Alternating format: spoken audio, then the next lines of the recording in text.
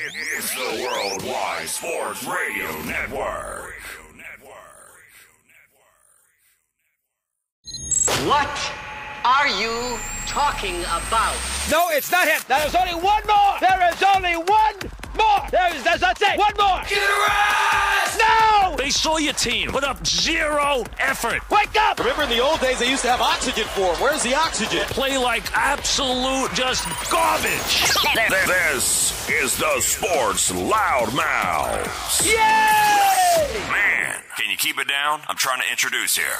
With Errol Marks and Speedy Beatty. You're not even a has-been. You're a never was. You're a never was. You're a never was. What? Do you like that, guys? February 16th, 2023. Yes, ladies and gentlemen, another show of the Sports Loudmouths. 631-672-3108 is the number to call. Go to our website at www.worldwidesportsradio.com. Check out all our shows throughout the week. They're live. You can call the shows. You can interact with all the talent. You can reach out to them on social media. If you disagree with anything they speak about on their shows, you can check out the Sports Loudmouths, which airs every single Wednesdays at 7 p.m. and Thursdays at 9 p.m. Next Monday will be our show because next week, Tuesday through Saturday, I will be in Toronto. Yes, Toronto, Canada, hanging out, taking care of some stuff, doing an event out there as well. So very excited to fly out to Toronto. I haven't been out there for at least a year. Interested to see, the city after being away from it for over a year. So excited, Speedy. How are you? I'm doing all right. I just want to give a on-air shout-out to your friend Joey and his family as well, sending condolences. I know his father passed away. And yes. You were there. I also want to give a shout-out as well to the Michigan State, everything that happened over there, the 5 victims in the hospital right now, wishing them all the best, and the condolences to the families of the 3 that passed away in that very tragic shooting over there as well. Also, an icon in baseball passed away today. Yes, Tim McCarver, 81 years old, long-time MLB catcher, long-time announcer, 81 years old, passed away of a heart attack. Heart failure. So my condolences go out to the McCarver family as well. So, it's crazy. And shout out to Mr. Lee, a guy that I have my utmost respect for. Joey has been my friend for over 15 years now. We've been very close friends, and I got a phone call on Friday of last week that his father passed away from prostate cancer, and I want to give a shout out to him and his family. I was at the wake today. I will be going to the funeral tomorrow.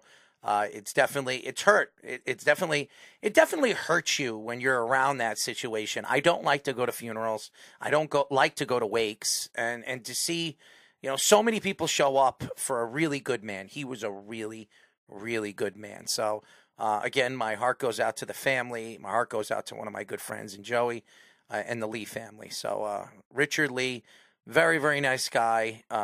Always respected me for the years that I've known him. And showed me a little bit of understanding what it was like to have a father after losing my father 6 years ago. So, again, shout out to the Lee family. We have a great show lined up for you at 9:30. We'll be talking to Cal sophomore tight end JT Byrne. He'll be joining us. Looking forward to getting him on. We haven't spoken to him really for a while. Yeah, since March of last year is the last time. It's been a while. So, having him on for, after a year's worth of football over there in Cal. So see how he's doing, how the team is doing. So excited to have him on. We only have one guest, so a lot of content we are going to give you guys tonight. We had a lot of content yesterday. We're going to have a lot of content tonight. We will get into the NFL receiving backlash for poor field conditions in Super Bowl 57 from players. A lot of players, not just one or two players, a lot of players were complaining about the field and how bad the field was during the game, and the pass rushers. We heard it from Chris Jones. We've heard it from, obviously, Hassan Reddick was saying stuff about it, so we will get into that. Rich Cimini reports that the Jets could cut up to $55 million in payroll. Obviously, Quentin Williams is going to be expecting a big contract. If they're going to go after Aaron Rodgers or Derek Carr or Ryan Tannehill, which I am not excited about, but he is a name that has been brought up in conversation. I do not believe he's a first or second option. If the Jets miss out on their first two options, they will go to the third, and it might be Ryan Tannehill. Alvin Kamara, indicted on criminal charges of battery dating back to incidents in Vegas in 2022. If you guys don't know about the incidents, it was with his girlfriend. So very interesting story. We'll get into that. LeBron James and his camp reportedly frustrated with Anthony Davis' lack of availability. Now, there is a lot of stories coming out from the Laker organization that, LeBron James is not happy with Anthony Davis. I am not surprised. LeBron was not very happy with Russell Westbrook in the offseason. So, and now Russell Westbrook is no longer a Laker. So I am not surprised that you're hearing Anthony Davis. And what does this mean for Anthony Davis? Well, it could mean that Anthony Davis could be gone at the end of the season now that LeBron James has come out. No, I wouldn't say backlashing or attacking him, but the stories are pretty honest coming from his camp. And when you hear LeBron James speaking, it seems like the league and the LA Lakers and everybody involved with his life and his career are listening. So we will get into that. Kevin Durant says that the Kyrie Irving trade took away the Nets' identity and he was upset we couldn't finish. They were never going to finish. They were never going to finish in that clown show. Okay, I understand that Kevin Durant speaks out and wants to make it look like they were going to do something special over there, but the only special thing they've done over there was ruin an organization. Absolutely ruin an organization, having a GM probably getting fired in the offseason because he decided to trade away all their top young talent and all the draft stock that they lost. I don't want to hear that they got a boatload of picks from the Suns. I don't know how anybody thinks he got anything for one of the best players in the league in Kevin Durant. Kevin Durant goes to the Phoenix Suns. They didn't get it. They didn't trade DeAndre Ayton. They didn't trade him. They didn't trade, I don't know, Devin Booker or Chris Paul or any of their top talent on that roster. They did give up Bridges, and he's a good player. And Johnson never played. Right. So they didn't really give up anything for one of the top 5 players right now in the NBA, and it was at one point up for an MVP conversation. So I don't know how anybody believes that the Nets made out on that trade. Rex Ryan emerges as the top candidate for the Broncos defensive coordinator job. I have heard that Rex, or what we call here in New York, Sexy Rexy, wanted to come back as a defensive coordinator, maybe a coach in the future. I think he's done enough when it comes to broadcasting and on ESPN. I think he wants to get back on the field and do what he does best, and that's coaching and running defenses throughout the league. And he is a good defensive coordinator. He was a pretty good coach with the New York Jets, getting the Jets to 2 AFC title games, back-to-back AFC title games. He bombed in Buffalo. Yeah. He bombed. Ruined that defense. He bombed in Buffalo. And that's why he's been out of football for about 5 years. I expect Rex Ryan, if he comes back now, it's going on 5 years. If he comes back as the defensive coordinator for the Broncos, he will help that defense. That defense needs a lot of help. Mm-hmm.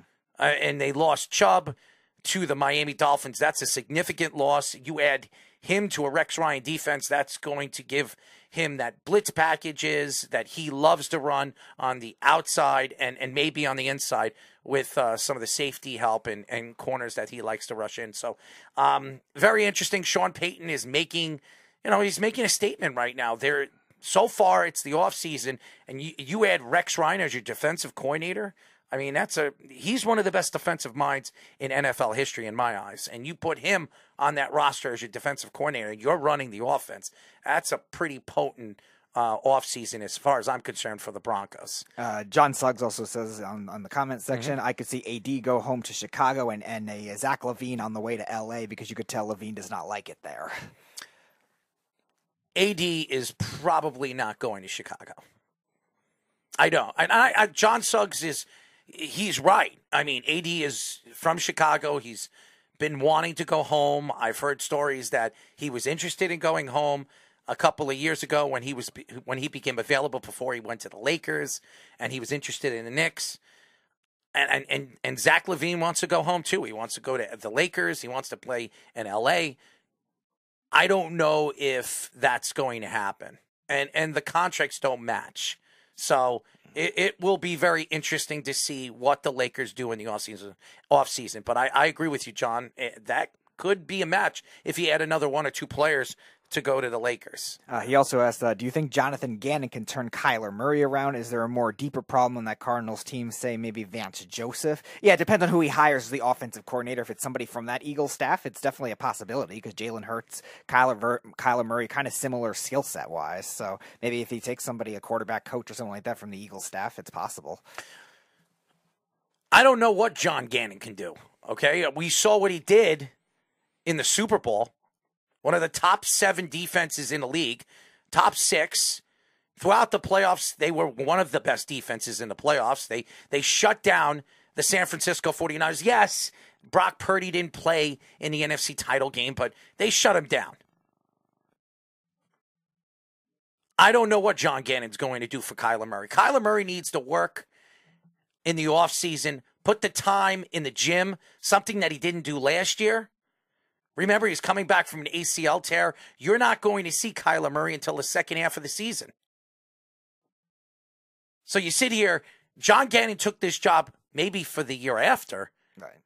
But for this coming year, they're going to have to bring in a veteran quarterback that can run this offense. So Ryan Tannehill, somebody. They have to bring somebody in, and that is willing to only play 1 year as the starting quarterback for the Arizona Cardinals. Because more than likely, Kyler Murray will be back sometime in the second half, and he will lose his job. So that's something that John Gannon has to look at. I think their defense is really good. I think Arizona's defense going into the offseason, they have some draft stock. They have some money. Maybe they bring in a defensive lineman. They need that defense on the edge. They did not look good on the edges this year. So, but their linebackers look good. Their safeties look good. Their secondary looked good in certain aspects of the season, but then again, in the second half, they kind of fell apart. They need more corner depth, pretty bad. Yeah, and this is a good corner draft. Yeah. So I expect Arizona, with a defensive coordinator now as their head coach, to start building on that defense. But Zaven Collins did have a decent season. Not a great season, but a decent season. Yeah, like you were saying, their defense did well with their linebackers and their safeties, but the rest of it needs some work. I like Byron Murphy as a young corner, but that's really all they have. Mm-hmm. So why don't we get into it and this whole Super Bowl slippery field that everybody's complaining about. Both the Chiefs and the Eagles criticized the field, with one player even going as far as this is the worst field he's ever played on in his career. Hassan Reddick said, "I'm not going to lie. It was the worst field that I've ever played on." Reddick said after the game, "It was very disappointing. It's the NFL. You would think it would be better so we could get some better play, but it wasn't. I don't know. Maybe the league will look at and tell the Arizona Cardinals they got to step their game up. I don't know. It's not my decision to make. It's not my call to make. Whatever it is, it is." So Hassan Reddick didn't like the field, and that's not an excuse. Hassan Reddick did not play a good game. I don't think it had anything to do with the field. I think it was the scheme, the way Andy Reid ran his scheme, and they made sure that Hassan Reddick couldn't ruin the game. The edges were not going to ruin the game. Even the inside game didn't really dominate the game. The NFL has been using the same groundskeeper since the first Super Bowl, George Toma, who now is going to retire after this year. I think he's like in his 90s or something. No. In the first 27 Super Bowls, we didn't spend 1,000 on the field for a game. Toma told NPR in Kansas City. This one here was $750,000. The turf used during the Super Bowl is called Tahoma 31, and a hybrid turf developed by Oklahoma State University scientists who have developed many different types of turf from the Super Bowl since 1986. Oklahoma State said, while OSU scientists patented Tahoma's 31, they had no role in creating or preparing the field for the Super Bowl. Tahoma 31 was used for the base layer, but the field also was seeded with a top layer of ryegrass, which is a slick leaf surfaced when damp. That and other factors may have contributed to the traction issues during the game. Oklahoma State scientists, in essence, blame the NFL groundskeeping crews and State Farm Stadium for the issues of the turf. The NFL chose Tahoma 31 because the league thought it was the best grass available, according to Nick Pappas, the NFL field surface director. We believe that right now, this is one of the strongest varieties of hybrid Bermuda grass you can get, Pappas told ESPN. The Eagles also used Tahoma 31 turf for their home grass at Lincoln Financial Field. So why are they complaining when they have the same grass? The Cardinals have had 16 players miss at least 6 games on injury reserve this season, and quarterback Kyler Murray tore his ACL in State Farm Stadium Field for a non-contact injury. Many players, including Odell Beckham Jr. and Cooper Kupp, had advocated for the NFL to go back to natural grass fields over turf fields throughout this season. So this story is so very interesting, and I understand a lot of the players are stepping in. It wasn't just Hassan Reddick. There was a bunch of defensive players. Ndamukong Suh said something about the grass after the game. Obviously, Darius Slay said something that his cleats, he couldn't drive his cleats in the turf. So a lot of the good, top, talented defensive players complained. Even some of the offensive linemen said something about their cleats really getting the friction in the turf. Now, I don't think that's the reason why the Eagles didn't win this game. I also don't believe that's why the Eagles didn't play good defense in the second half. What I do know is that the NFL, as much as everybody's complaining about the grass, the turf, or whatever they're saying, the field, I think the NFL need to worry about the referees. Need to worry about the plays and the penalties that were called in the game that cost maybe certain teams throughout the playoffs a chance to win. Now, maybe they're penalties, and maybe in the regular season you call it as a penalty, but in the playoffs, you need to be consistent. And this year, and over the last couple of years, the referees have not been consistent. The Saints getting knocked out by the LA Rams a couple of years ago cost the Saints a chance to win another Super Bowl, and maybe would have kept Sean Payton over there in New Orleans. Maybe we could have kept Drew Brees in the league a little longer too. Absolutely. If you look at some games, that's just one of them, and even the Bengals game this year at the AFC title game. Yes, most of those calls in the fourth quarter would have been called in the regular season. But in the playoffs, I understand you need to, swallow that whistle. Let the game go. Let the players decide who's going to win the game. Let the talent decide who is going to win the game. I understand Patrick Mahomes is the superstar. I understand he's the face of the NFL now. I understand that everybody thinks he's the greatest thing since sliced bread. You can't sit here today and tell me, hey, you know what? It's Patrick Mahomes. You put your pinky on him. This has been going on with Tom Brady for years. How many times have we seen Tom Brady complain to the referee, and then all of a sudden, after the play was dead, they throw the yellow flag? How many times have we seen that? Now, I'm not taking away how great Tom Brady is, okay, and making excuses. I know everybody's going to say, oh, there you go, attacking Tom Brady. I am not attacking Tom Brady. I am attacking the referees, the officials.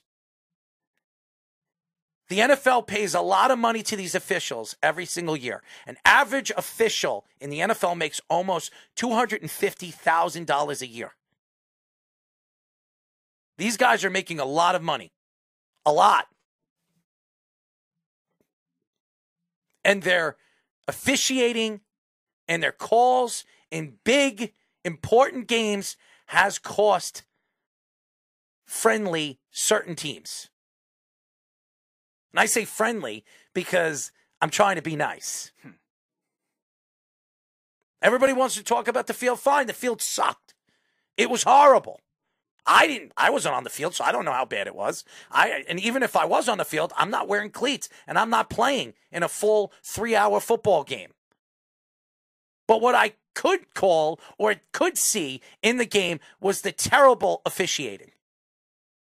It was terrible. In the second half, it was horrible. And even though, and everybody keeps talking about this Bradbury call, all right? And Bradbury even said that it was a penalty. He did. He said it was a penalty, but he thinks it shouldn't have been called in the Super Bowl. In an important game where a team has a chance to have at least a minute 30 or minute 40 seconds to come back in the game. And by the way, Kansas City McKinnon could have ran it in. He didn't. Mm-hmm. But that was after the penalty. Right. If the penalty actually was waived and it never happened, he would have ran it in. They would have kicked the field goal. And it would have gave the Philadelphia Eagles at least a minute and 35 seconds to take the ball down the field. But because of the penalty, and because the Eagles used a lot of timeouts early in the second half, I think they only had one left. They had one left, and that was because Nick Sirianni, I think, took one midway through the third quarter. Because of that, that gave Kansas City 4 downs. There was no way they were going to be able to get the ball back because Kansas City was going to obviously run the clock out and kick the field goal and win the game. That was very, very costly for a Super Bowl game, which could have been epic. This could have been a great, epic football game. A minute and 35 seconds. Jalen Hurts, when everybody was taking shots all season long, he's not good enough. He's not an elite quarterback.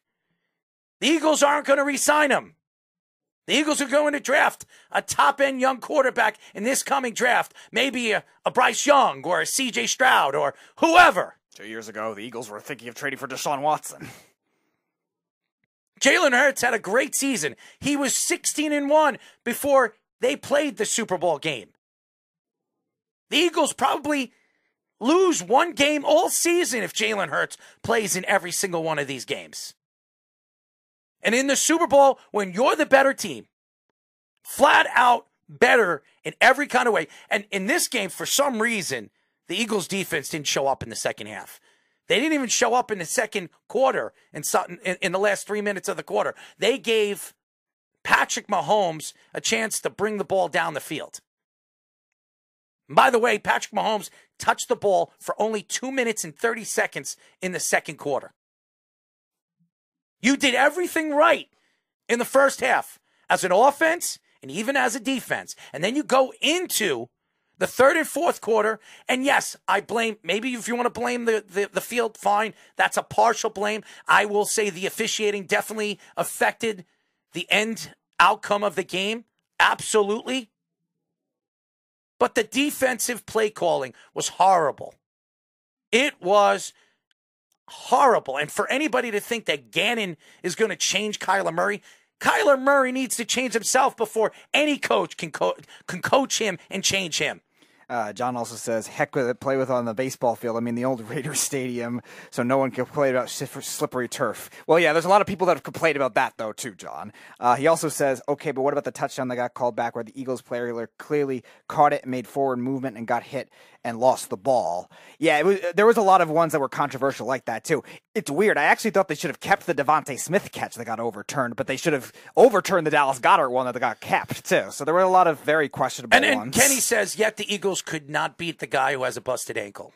Did he really have a busted ankle? I mean, I'm sorry. He was limping off the field in the second quarter, and everybody says he got cortisone shots, and he probably took pain pills, before he went on the field. He did the same thing against the Bengals. The same thing happened against the Bengals. He got the same cortisone shots, which he got pulled out in the second quarter because he couldn't even stand up. He had the same cortisone shots, had the same pain pills, and he couldn't throw on that back leg. And the difference was in the third quarter, he still was able to be as aggressive as he could have been. He wasn't limping in the third quarter. He wasn't limping in the fourth quarter. He was running down the field. He ran 29 yards in the fourth quarter, probably the biggest play of the game.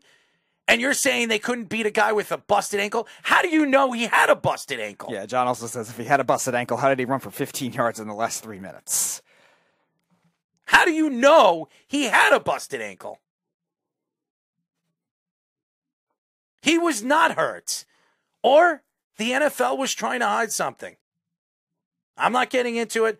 I know everybody keeps telling me that I don't know what I'm talking about, and maybe Arian Foster was just trying to make a publicity argument when it comes to the game being fake or the game being scripted, whatever he says. Get the scripts out. This is how this injury will happen in this week, and only this week. I don't think all the games are scripted. I don't think the NFL season is scripted. I think the NFL knows who's going to make the playoffs. I really do. And I think the NFL is scripted in the Super Bowl. I think they don't know what's going to happen in the game. I do believe that they want the game to be close. I think they want the referees to keep it close. And I do know they want somebody in particular to win that game. They did not want the Eagles to win that game. They did not want the Eagles to win that game. Patrick Mahomes is the face of the NFL. Tom Brady is gone. Aaron Rodgers will be there for 2 years. And Aaron Rodgers nobody likes. Why? Because he has his own personality on and off the field. He likes to hang out in the dark. He likes to smoke whatever he wants to smoke. Ganja, whatever the hell he wants to smoke. He does whatever he wants. And then, and he's not going to be in the league anymore. The new and improved quarterbacks in the league are starting to take over. The Josh Allens, the Patrick Mahomes, the Justin Herberts. We talk about them all the time. And now Trevor Lawrence. The old quarterbacks, the Drew Breeses, the Peyton Mannings, the Tom Bradys, they're all gone. They're all gone. And that's why when we look at this Super Bowl, and you could say whatever you want. You don't want to say it's scripted? Fine. It's not scripted. You have your own opinion. I've got my own opinion. Speedy's got his own opinion. The Beeves got his own opinion, who, by the way, was complaining to me and arguing with me all day today, telling me that I'm out of my mind and think that I'm crazy. But I will tell you this. The players complaining about this field is not going to change anything. It's not going to change the final score of the game. It's not going to change what the NFL is going to continue doing moving forward. The only thing that the NFL really needs to look at when it comes to the Super Bowl is not the field. The officiating is one of them. And the second thing is, and the third thing is when the offseason comes around and everybody wants to bring up, certain players that are going to become available or certain, coaches that are going to become available, make it more of a story. Make it stand out during Super Bowl week instead of the NBA trade deadline. Okay? Because the Super Bowl, to me, with the talent and the two teams, the two number one teams in all of the NFL, were not talked about enough in the final week before the Super Bowl. It was all about the NBA. It was all about the Rangers and the NHL trade deadline, which is 3 weeks, 4 weeks away. It's not even close. Everybody keeps talking about Patrick Kane. Everybody's talking about LeBron James. It was a story. There was nothing that really stood out Super Bowl week that really sold me about how special this Super Bowl was going to be. When we come back, ladies and gentlemen, we'll be talking to Cal's sophomore tight end, JT Byrne, here on the Sports Loudmouths. You're listening to the Worldwide Sports Radio Network. This is the Sports Loudmouths.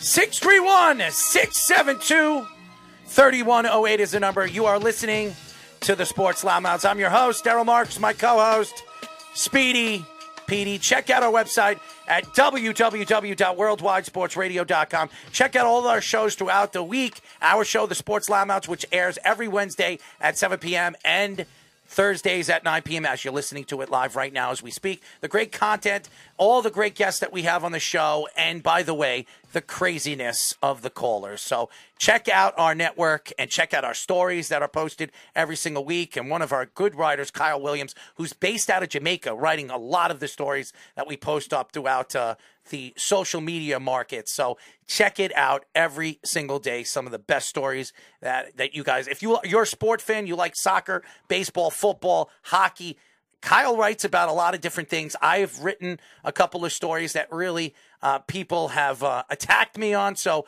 check out all the different stories that we post up every single week.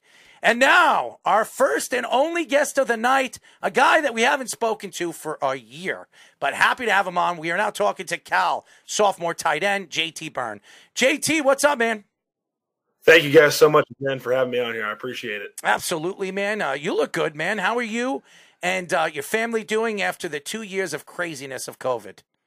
Yeah, I think it's obviously a process and a half going through that. And I'm just blessed my family's healthy and safe, and we're all good, and super happy to be a little bit closer to home now and, be near them. And I'm from Carmel, California, so it's not too far at all.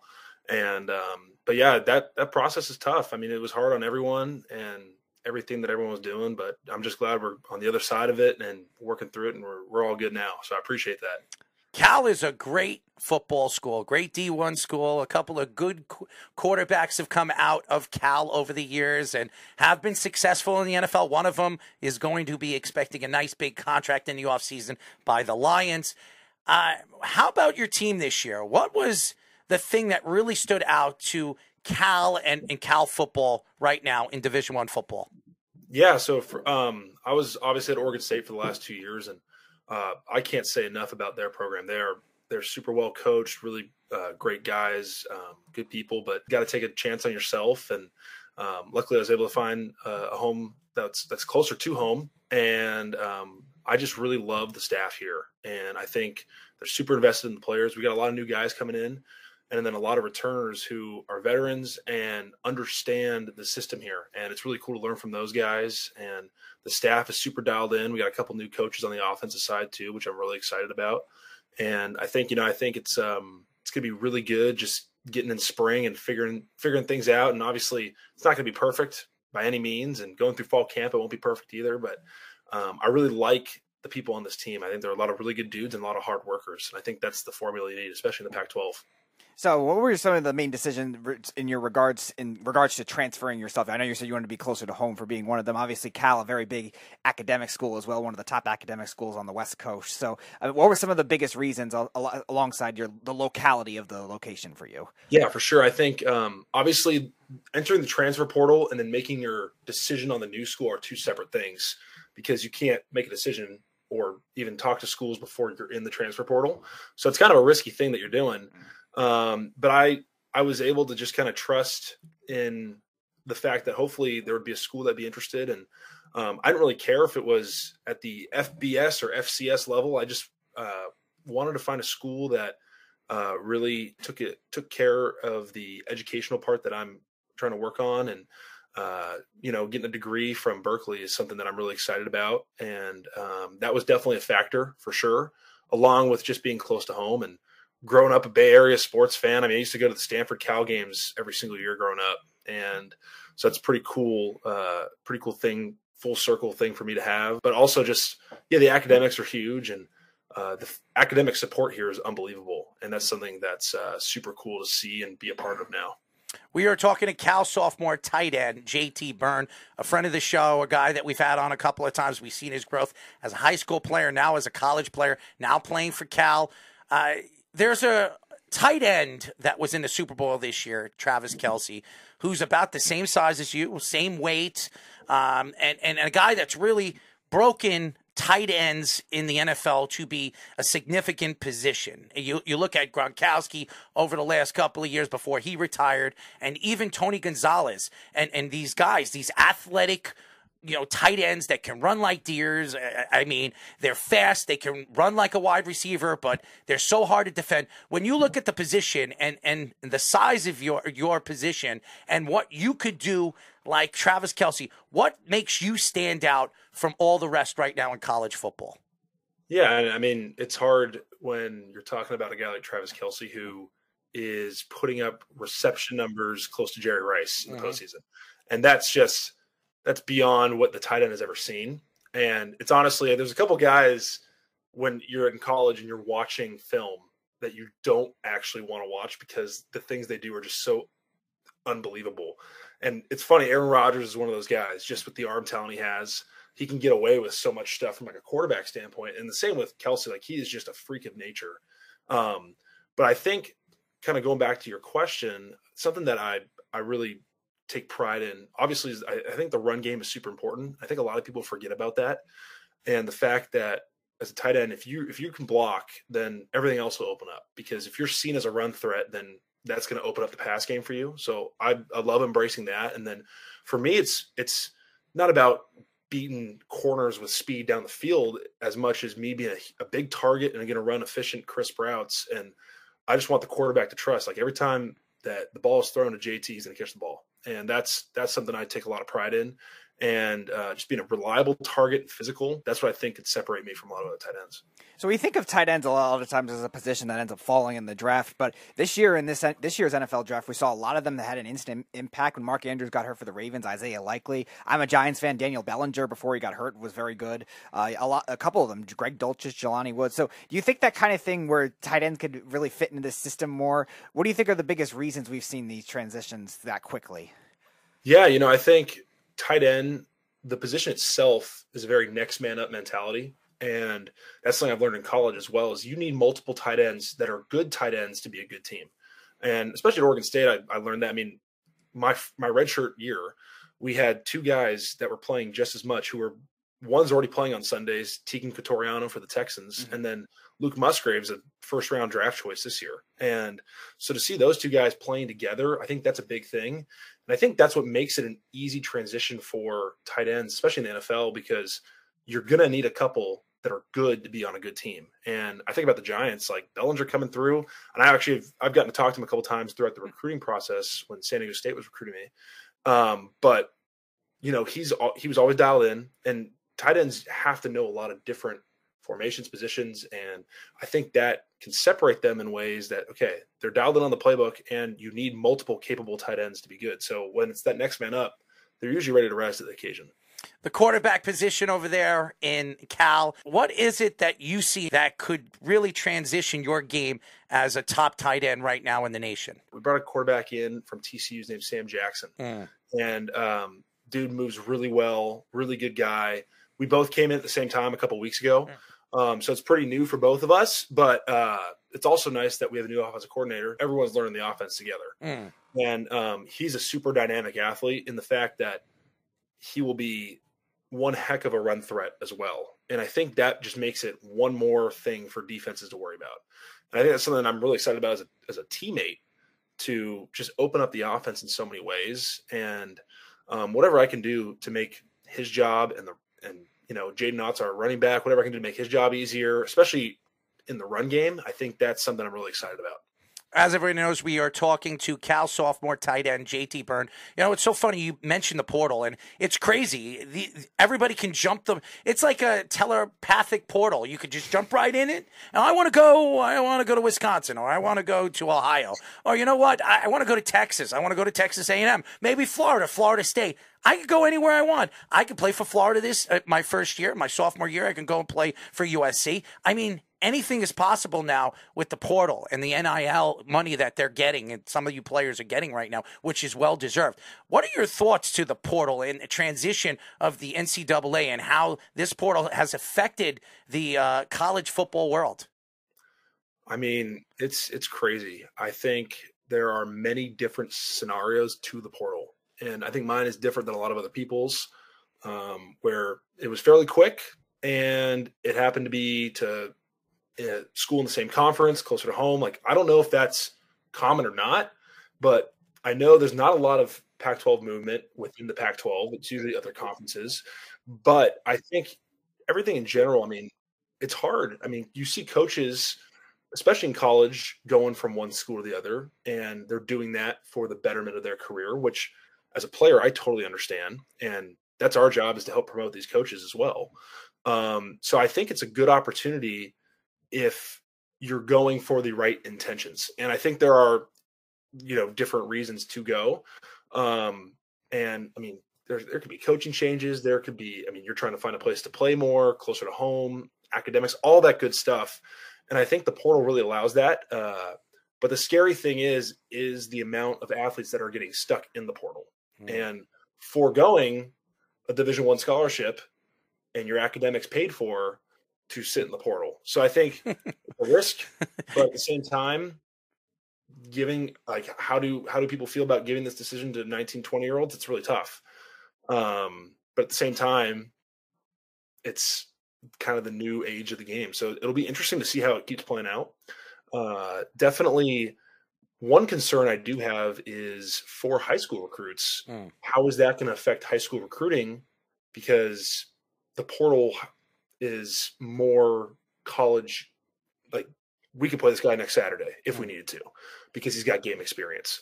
Whereas in high school, it's more of a developmental process. As being a high school recruit, I know that, and you need a little bit of time before you can speed up to the game.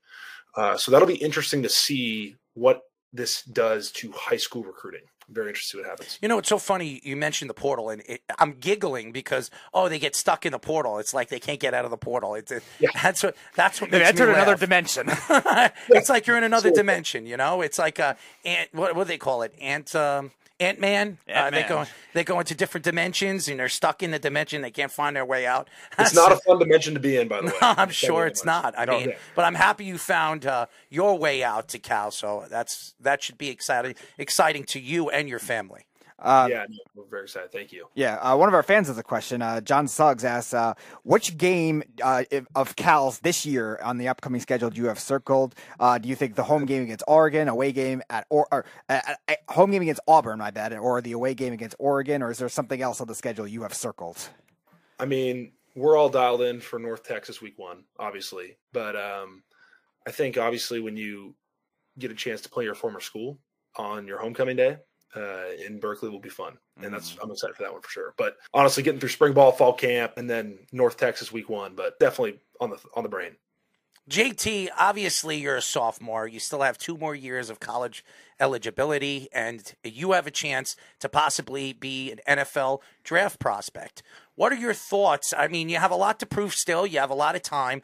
We've interviewed a lot of great young tight ends from your class, and you were a 3-star recruit coming out of high school, and now you're transitioning from Oregon State to now Cal. What is your thoughts moving forward from college football to the NFL?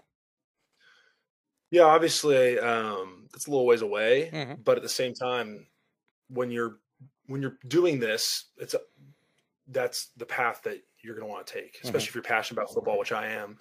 And it's definitely if it ends up, if the stars align in that way, I'm definitely very excited to invest my time and opportunity into that. And I also understand that it's very hard to make the NFL.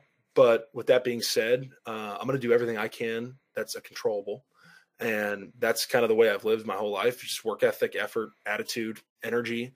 And we have a great set of coaches here who can help build that skill set. And I'm very grateful for the skill set that I've built already from Oregon State.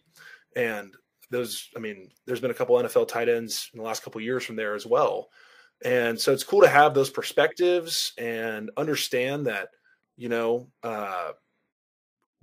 I can give this a shot, especially graduating from Berkeley too. That's something I'm really excited about, is that free feeling of like, okay, I can give the NFL a shot with the risk being limited if I can finish my education here as well. And that's a big goal of mine. Speaking of coaches, Justin Wilcox, pretty known coach right now in the Pac-12. What are your thoughts of him? Obviously, being coach your first year over there at Cal. Yeah, I mean, in the first couple of weeks that I've gotten to know him, he's an excellent guy, and I think that's a big thing, And it's the being personable with your players is huge, and that's something that I really like, especially from a head coach, because you're not obviously interacting with the head coach as much as you are your position coaches. And for him to be very involved and care about not only you as a football player, but you as a person, you academically, socially, I'm already picking up on that. And that's huge. And he's competitive too, which I love. He truly believes that we can win a lot of games here, and I truly believe that as well. And it's encouraging when your head coach feels that way, and he feels strongly that way. And I think that's something that the whole team can get behind. So I want to go back to last season, a big season for Oregon State. They were 10-3 last year. They made the bowl game, the Las Vegas Bowl. You guys blew out Florida 30-3 and beat Oregon in the what they used to call the Civil War. They don't call that anymore, but their in-state rivalry. And essentially, you guys knocked them out of the college football playoff because they were in the running for it for a while. So what were some of your favorite moments from last season? What was a memorable season for that program? Yeah, it was a really fun ride, and it was just a really good group of people, whether that be coaches or teammates, everything, and training staff. Everyone just came together so well, and I think that was really cool. Obviously, beating Oregon down 21 in the third, that's a pretty cool feeling, especially in Corvallis. That small town exploded. That was really cool. Going to Vegas was a really cool experience. Playing an SEC school in Florida was a really cool opportunity. But I think just everyone got along so well, and everyone was so bought in, and I really enjoyed that. And just showing up every day and grinding, and everyone understood that you have a chip on your shoulder, and we have something to prove. We're not favored to do anything. We're not favored to win these games, but we're going to go win them. And that belief that you're going to go win them, and I really feel like that translates to Cal a lot. So that's what I'm really excited about. We are talking to Cal sophomore tight end JT Byrne. JT, what is something that you're looking forward to this season with Cal more than any other season that you were when you were at Oregon State? Yeah, I just think just the opportunity to really showcase what this team can do. And I think there's a lot of people that believe that we may not be at the top of the Pac-12 or may not compete for a Pac-12 championship, and that's exactly what we want. And that's exactly how we want to behave in our everyday process. And I think if you go in with that mentality, that's something I'm really excited about, is trying to prove people wrong and trying to have that underdog mentality. And that's the way I've always played sports my entire life. So I'm really excited for that opportunity to do it close to home, with family being 2 hours away. I mean, they're pumped about that too. And it'll be a really cool experience. And I'm just really grateful for this opportunity. Another question from our fan John. He asks, game day before the game, what kind of jams are you jamming to, and do you have a certain pregame meal? Believe it or not, I like house music a lot, and that kind of just fires me up. I don't know why, but I've always just kind of listened to that. I've never been a huge rap guy, but like house or EDM, like before a game, and a tiny bit of caffeine, it's a perfect combo. Who's your favorite DJ? Oh God, Calvin Harris. Calvin Harris. How about this? I am a DJ, and if I made you a mix and I send you a mix, maybe you could use it for your pregame.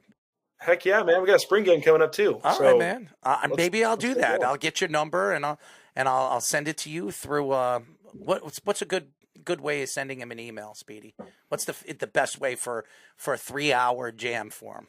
The 3-hour file? Gmail. I'll send it through Gmail. No, I know he has a Gmail. I know he has a Gmail. Yeah, it's going to be a multiple amount of songs. I'm going to mix a 3-hour mix for him. I'll put a mix together and I'll give you a good mix. Why not? Yeah. I mean, No, it's hey, hey, listen. trust me, you I like- will use it. I love that stuff. Do you know So- that when I was in my 20s, I actually was on tour with Calvin Harris. I did a little bit of a tour, yes, in Spain. I was there for about a month and a half with Calvin Harris, and I did a couple of things with him.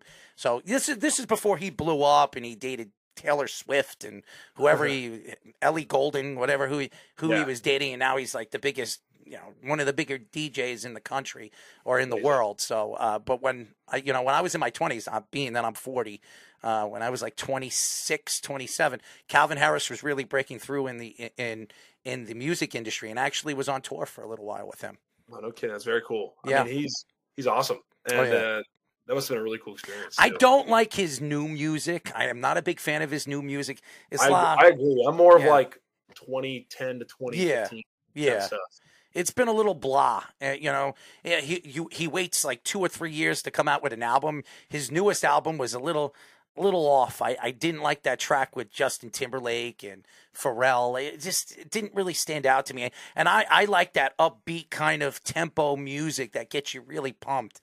If you're going to work out or you're getting ready for a game, I think that's what you want to hear. So that defining jam, the EDM that really gets you pumped up. I just don't think Calvin Harris has that anymore in his music. But maybe he'll change. DJs like to transition and do different things. David Guetta, he's a guy that really that's up there too. Yeah. I did something. I did a couple of. I didn't do any tours with him, but I got to meet David Guetta in the Hamptons. I did an event with David Guetta at a place called Brazil in the Hamptons. So I got a chance to meet David Guetta when he was starting to blow up too. So yeah, I have no problem sending you a mix. But you're the man. Yeah, I appreciate you. Yeah, and the other thing, your favorite pregame snack. Yeah, so usually, I mean, we're going to say we do this. I'm assuming at Cal will be the same. Everything is done with the team for the 2 days going into the game. And so based on the game time, you're either going to have a breakfast and a lunch or just a breakfast based on if it's a night game or day game. And it's prepared, catered for you. So I don't like to eat a lot on the second meal. Usually it's more kind of like a carb load. So I have a little bit of pasta, maybe some potatoes and some greens, but not a huge plate at all. But the night before, there's usually a big dinner, ice cream bar. Oh, I like that. You kind of just let it rip. It's awesome. It's like a Sunday bar. It's awesome. Well, And before the really show, good sugar cookies. Before the show, I had ice cream. I'm a strawberry fanatic.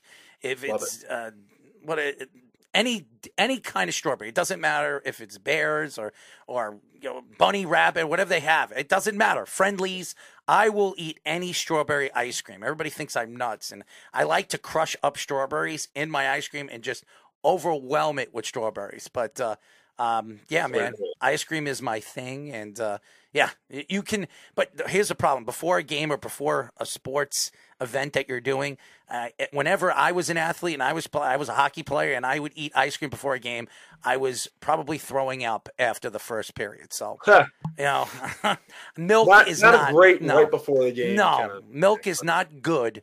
While are you going to play sports? That's just me.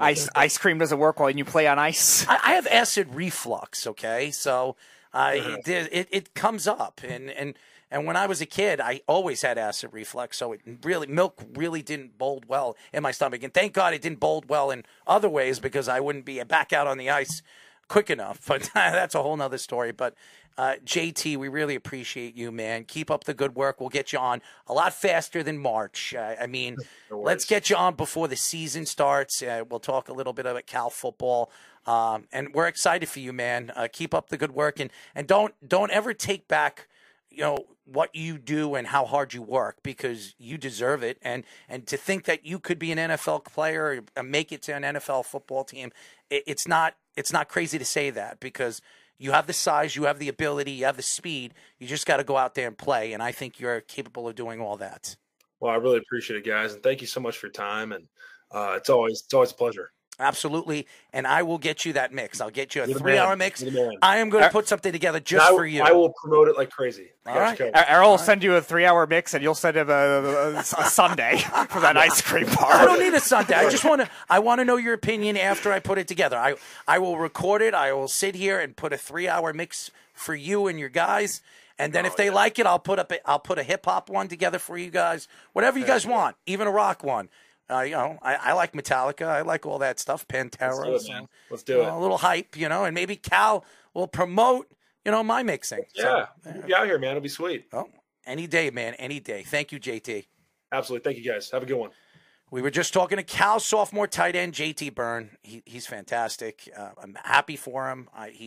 It seems like he wanted to go closer to home. Yes. That's why he left Oregon State. I mean, he wouldn't have left Oregon State. And the fact that he went into the portal and he got out of the portal, because it seems like everybody, he says people are getting stuck in the portal. I mean, that's what made me giggle when he was talking about the portal and how people are getting stuck in it. I was like, wait a second, is this real? I mean, do they get caught into a portal and not pop out? They're either stuck in it or they got summoned in by Colorado and Deion Sanders. I just thought it was funny, but Deion Sanders, man. They entered a cyclone or a black hole or something. Got sucked into Colorado there. I watched a bunch of shows and podcasts that Deion Sanders jumped on during the Super Bowl week. Okay, because Deion Sanders has a great personality. He really does. His pizzazz. Okay, and I could see why when he sits down with families, he sits down with high school kids and all that other stuff, and he's trying to promote his product at Jackson State and now at Colorado, and people are saying, why would I want to go and play at Colorado? And he explained that even though it snows, it's not that cold in Colorado where Colorado State is. That's where he's coaching, Colorado. I'm sorry. So when you see his personality, and he was on the Rich Eisen show, and just who he is as a person, he draws you. So I can see why the parents and these kids are intrigued and interested in going to play for Prime or whatever he says that he likes to be called. When he sits in with these families in their kitchens or their dining rooms or wherever he's trying to promote the product that he's trying to promote. So it's interesting. And even some of the shows that he didn't jump on and people have reached out to him. And I heard there were about 6 or 7 shows that he didn't want to go on because he didn't want to deal with the backlash. And he has been promoting Colorado since he decided to take that job. And he even told Rich Eisen at the end of his show that whatever you can do to promote my product and get these kids over here to play for me would be beneficial not only towards the school and towards what I'm trying to do for the school, but help me build a product that I want and I will be proud of, moving forward. And Jackson State, I feel bad for Jackson State. I do, because Jackson State was a place that he was promoting. There just wasn't enough money for him to really recruit. And that was the problem. He brought in some really good players over there, including his son as the quarterback. Yep. And Jackson State, when he was there, I think they lost. They were undefeated this year in the regular season. I think he lost like 2 or 3 games in Jackson State when he was there.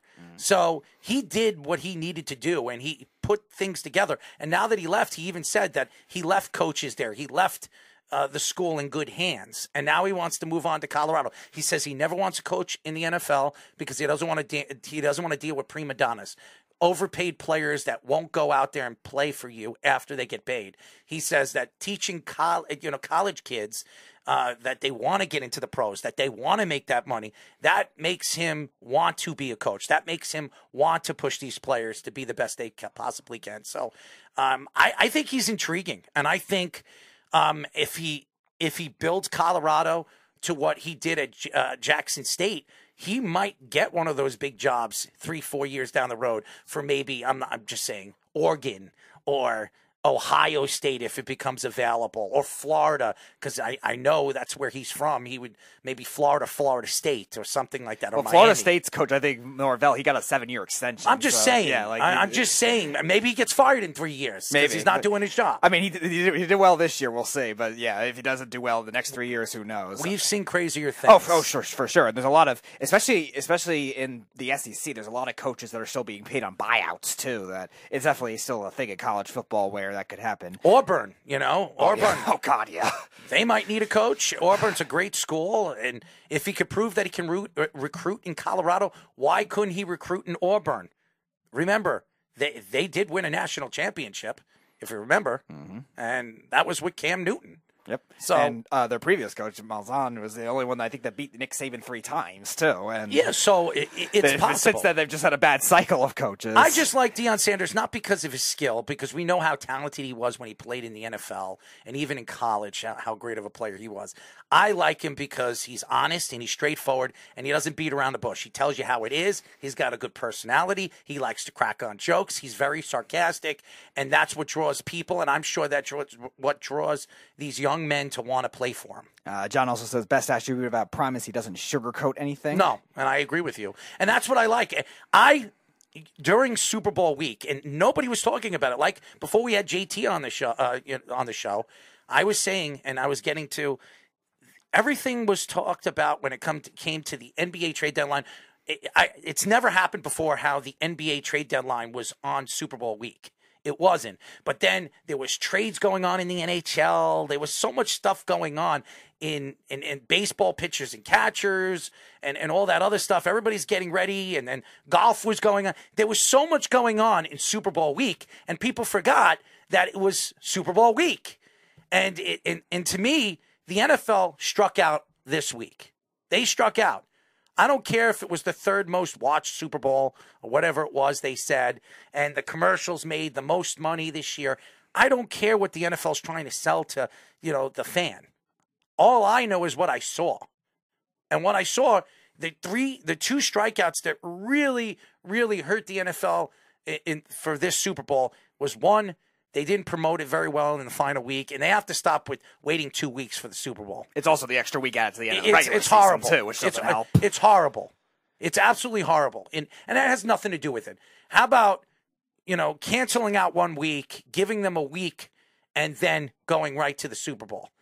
It hurts these teams. It hurts the product. It does. And then they have to figure out with these referees. They have to do something about this. They get 1 challenge or 2 challenges if you argue a challenge. And you should be able to challenge something at the end with the last 2 minutes of the game. You should be able to challenge it. I think you can't challenge it at the last 2 minutes. No, it's all automatically booth reviewed. Yeah. But holding penalties are not reviewable at the moment. I think you should be able to challenge that. 100%. That could have changed everything for the Super Bowl. They changed everything for Josh Allen, and none of these games went to overtime this year. None. Mm-hmm. None of them. The Josh Allen rule was obsolete in the playoffs this year. I'm curious how the Bills would have taken that pressure. This is their rule. We better execute on it. By the way, Jeff is on the phone. He was trying to call earlier, and he has arrived again. Jeff, what's up? Earl, I couldn't agree with you more. First of all, I was listening to you describe Deion Sanders. I thought you were talking about me. That was incredible. But second of all, you're totally right. The trade deadline, pitchers and catchers, all this other stuff. Super Bowl weekend should have been on on the whole football weekend, on that kind of thing. But I'm nothing if not humble sometimes, and I must issue a public apology. Let's hear it. The Beeve was right. I must apologize to the Beeve. It was Super Bowl weekend, and Dak Prescott won a trophy. I couldn't believe it. Wow. By the way, congratulations to Dak Prescott on winning the Walter Payton Award. Mm-hmm. It's not an easy award to win. He won a trophy on Super Bowl weekend. I'm not sure it was the one that the Beeve was shooting for, but here we are having to apologize to the FUD. He was right. Dak Prescott won a trophy. He did, and he deserved it. It's a great story. It's only for being a nice guy instead of a good football player, but them's are the breaks. Still a prestigious honor. It is a prestigious honor. And Walter Payton, one of the greatest running backs to ever play the game, one of the greatest Samaritans to ever play football and professional sports. And to see his 2 kids being the face of the organization and the trophy really stands out what the NFL is trying to do when it comes to promoting this particular award. But congratulations to Dak. He deserves it. But this only solidifies it, okay? The clock is now officially ticking. Yes. This must be the first of 3 in a row. 3 in a row for what? He's got I'm assuming Super Bowls now. How many more times are you going to win the end of the year? Probably not many. Well, this is the alleged this was the alleged 4th year since he said that. Well, but we'll give him a pass. He finally won a trophy on Super Bowl weekend, so we can start the clock now. Well, he doesn't think Dak is ever going to win a championship for the Cowboys anymore. I've heard it. Oh, that's not what I've been told. I've been told 3 in a row. You said that, and then he changed it to at least 1, and now he says they're never going to win with Dak. Never. So it went from 3 to 1 to 0. So there you go. We'll call it 3-10. 3-10 to Yuma for the beef. Now the real question, Jeff. Now there's only 6 teams that haven't made a conference championship game in the 21st century, which is the Commanders, the Lions, your Motor City Kitties, as you like to call them, the Dolphins, the Browns, and the Texans. They're an up and coming team. Don't knock them. They're an up and coming. So of those 6 teams, are the Cowboys going to be the last one to do it, or they're still ahead of somebody else? No. Look, the Cowboys are never out of it, right? Like they're always a playoff team for the most part, right? Like whether you think it's because the division's weak or some years they have a decent team, but I mean they're never the top team. Like look at this year, they had a pretty good team. Were they the top team? No, they were probably 3rd, 4th best team in the conference. Eagles, 40. Look, if the 49ers don't have every quarterback on their roster die, they're a great team, right? Like so, they were a little down the pecking order there, but I mean they're always kind of there. But you're also forgetting the other thing. If it can go wrong, it will go wrong. Well, it has done that in the playoffs for the Cowboys. No question that it has. The year before. That's not a coincidence, right? At what point do we start discussing the C word? And what's that? Championship? Curse. Okay. Curse. I was trying to be funny there. I mean, at what point is that a real thing that they might just be cursed? Well, Dak's too dumb to slide down and hand the football over the ref? More clock issues this year? Tony Romo? Oh, it's a brand new ball. That's why I couldn't catch it. Like, at what point is it just the guys they like aren't clutch? You talk about the Chargers all the time, Speedy, and they're not clutch. Mm-hmm. What about this team? Yep, maybe they're the NFC version of the Chargers. I can abide by that. But congratulations, he won a trophy. Well, speaking of a team right here in New York, Rich Cimini reports that the Jets could cut up to $55 million off their cap when free agency becomes available. And, it's interesting. Rich Cimini said this. The Jets want to shed a significant amount of money. The Jets can clear up to $40 million by restructuring linebacker C.J. Mosley, cutting wide receiver Braxton Berrios, Corey Davis, tackle Dwayne Brown, and safety Jordan Whitehead. They can also get to $55 million with a nuclear option, which would mean releasing defensive end Carl Lawson. The Jets still have to re-sign defensive tackle Quinnen Williams, who is coming off a first-team All-Pro season, 55 total tackles, 12 sacks, and 28 quarterback hits. Aaron Donald is the highest-paid defensive tackle by far in the NFL, with his contract averaging over $31.6 million per year. While Williams won't get that, he wants to be paid like the second highest paid defensive tackle in the NFL, which is currently Buckner, who makes $21 million per year. The Jets have been linked to Aaron Rodgers and Derek Carr this offseason, and shedding this much cap space would solidify whichever one they want to move forward with. So it's a very interesting story with the New York Jets. I don't know if Aaron Rodgers is going to the Jets. I don't know if Derek Carr is going to the Jets. I have read some of the things that Vegas has said, and Vegas believes that the number one team that could land Derek Carr now is no longer the Saints. It's the Buccaneers. The Buccaneers have come out of nowhere. He hasn't interviewed. He hasn't talked to the Buccaneers as far as what we know. His agent has not we haven't heard anything that the Buccaneers have reached out to his agent. But it's very interesting. And usually when Vegas comes out with this and the numbers start to fall together, they're usually right on this. The Buccaneers as the number one team. Then you're hearing the Carolina Panthers, then the Saints, then the Jets. So it's an interesting story, but go ahead. I mean, but the Jets could open up, like that's what it says. It could open up that cap space. But does it make sense? Because you just named, I don't know, did you name 9 or 10 guys that could be cut or restructured or whatever? And for every hole that you open for the cap space, you're just creating a hole on the team. Like, Braxton Berrios is no, he's not a number one, but he's a solid, effective receiver for that team. Do you want to be searching for another receiver all of a sudden? Like, that doesn't seem like it would make a lot of sense. Carl Lawson seems like he's been a pretty decent piece for that defense. Do you want to cut Carl Lawson and let him go, and now your defense is a little weaker? You just had a top 5 defense. Isn't that part of the attraction of wanting to go to that team, that they're just not going to allow any points, and then you weaken your defense? Like, it doesn't make a lot of sense to just cut all of these guys and create holes. And you're right, but the Jets have added some pieces, obviously, in the draft. Jermaine Johnson, who really barely played this year. When he did play, there was some aggressive plays that we saw him play, getting to the quarterback, putting pressure on the quarterback. Maybe you move Carl Lawson out, you bring Jermaine Johnson, you have control of him. The safety position, there are stories coming out that the Jets are going to go after the Alabama safety in the second round if he becomes available. So in the second round. So there's a lot of different positions that the Jets could look to fill as far as, and the Jets want to go young. They want to go young, and Aaron Rodgers, seeing what they did this year, their 2 rookies winning Defensive Rookie of the Year and Offensive Rookie of the Year, it gives him hope that this team, Aaron Rodgers could be the final piece to this team going to the Super Bowl or making a run for the Super Bowl. Derek Carr could be the final piece or the final quarterback to help them lead them to the Super Bowl, which they haven't been for over 53 years.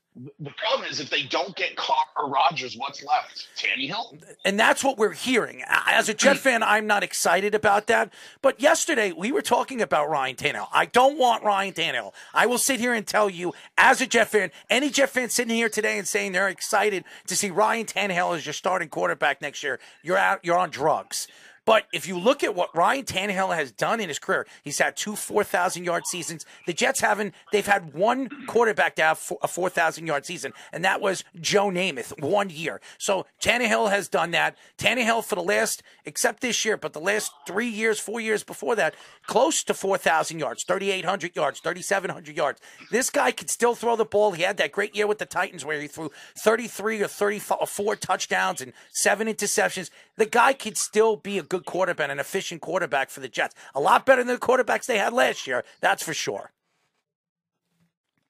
John also says, Carr to Bucks. Imagine if he makes that older team go further than Brady this year. He will hush some of the doubters. And Carr has had basically that last place defense his whole career with the Raiders. Mm-hmm. Yes, that is very true. And it makes sense why Derek Carr would go to the Buccaneers. And a lot of changes with the coaching staff too, which the Jets are going to deal with this year as well, having a new offensive coordinator. So Derek Carr is somebody that will know how to adjust to that kind of thing if he does end up going. They also brought the Titans offensive coordinator who was just fired too. Right. So you're looking at a case where wherever he goes, same kind of thing with the Panthers, same kind of thing with the Bucs. Like, they're all dealing with some kind of coaching change whatsoever. Derek Carr does have the adversity of that, but the Jets also have more talent. But the Jets are also going all in on the offensive side of the ball. If you see it, you bring in Nathaniel Hackett, you're bringing in the offensive coordinator for the Titans, you're bringing in all these different. You bring in new offensive line coach. You're bringing in a new wide receiving coach. You see what the Jets are trying to do. They're trying to change the offense that they had last year. And Mike LaFleur was a big part of it. And that Robert Saleh had to make a big decision this offseason. He had to make a big decision this offseason and fire one of his good friends, a kid that grew up, with Robert Saleh.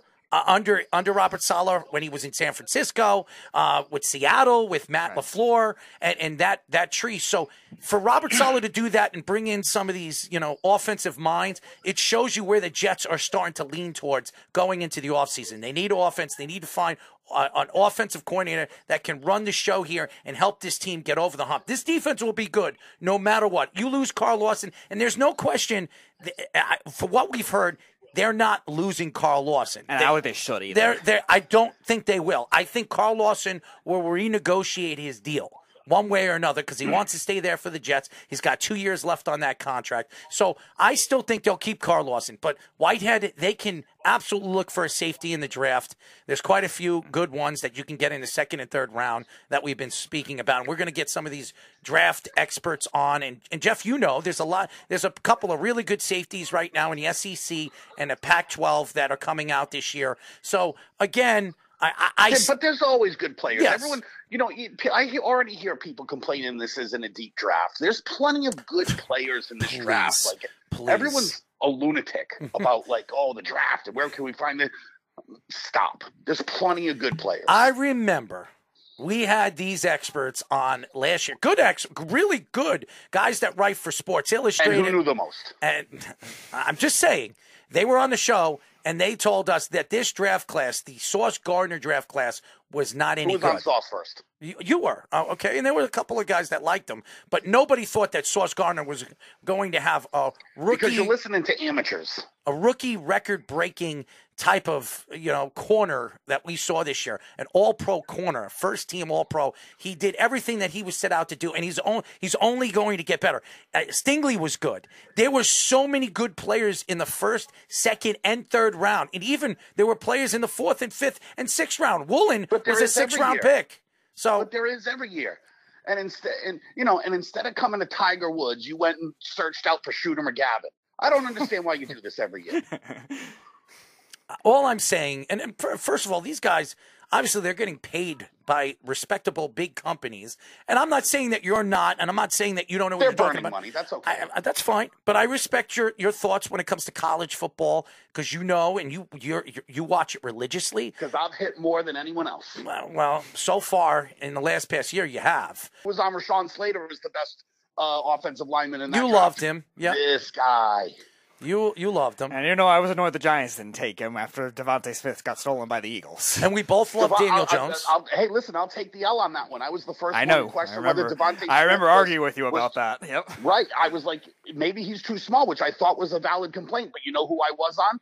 Big punt return in the Super Bowl, the human joystick. Yes, I know, Jeff. I know, Jeff. You're going to keep going on that one for a while. And he did have a touchdown, too. And yes, then he did. Punt return. Listen, say what you want. It didn't work out in New York. He was a difference maker in that game, wasn't he? Yes, he was. Yeah, and I think in that system, he could definitely turn into like an exotic gadget player type for the Chiefs. Because he's not going to have, I don't think he's going to have one consistent role, but he could. He didn't even play a full season with the Chiefs. I know that, but at least in that offense, they could use him still creatively, even if he doesn't have the efficiency with the entirety of the snaps. But this is what I always talk about with both of you, right? Because one of you, especially one of you, likes to just go to the numbers and look at the numbers. Here we go. Well, Kadarius Toney's numbers are terrible, really, in the Super Bowl, but he might have had the biggest impact in the game. He did. He was one of the more impact players. But right. Travis and Kelce, you can't obviously measure that in the numbers. All right, Jeff, with your numbers. But he's not going to get that high of a volume anyway, so we're not going to. Right, but this is why I'm saying always going to the numbers doesn't always tell you the story. I understand that, but I also think that when you look at what the Jets are trying to do, I understand they want to bring a quarterback in. Right, and let's be honest with Jets fans here. Mm-hmm. Anybody, Ryan Tannehill, the FUD, me, you, Speedy, if anyone on the planet shows up to play quarterback there, every single one of you dummies should drop straight down to your knees and thank the Lord that it's just not going to be Zach Wilson again. And you guys should all celebrate. That's what should happen, because any other quarterback on God's green earth would have made the playoffs with that team last year.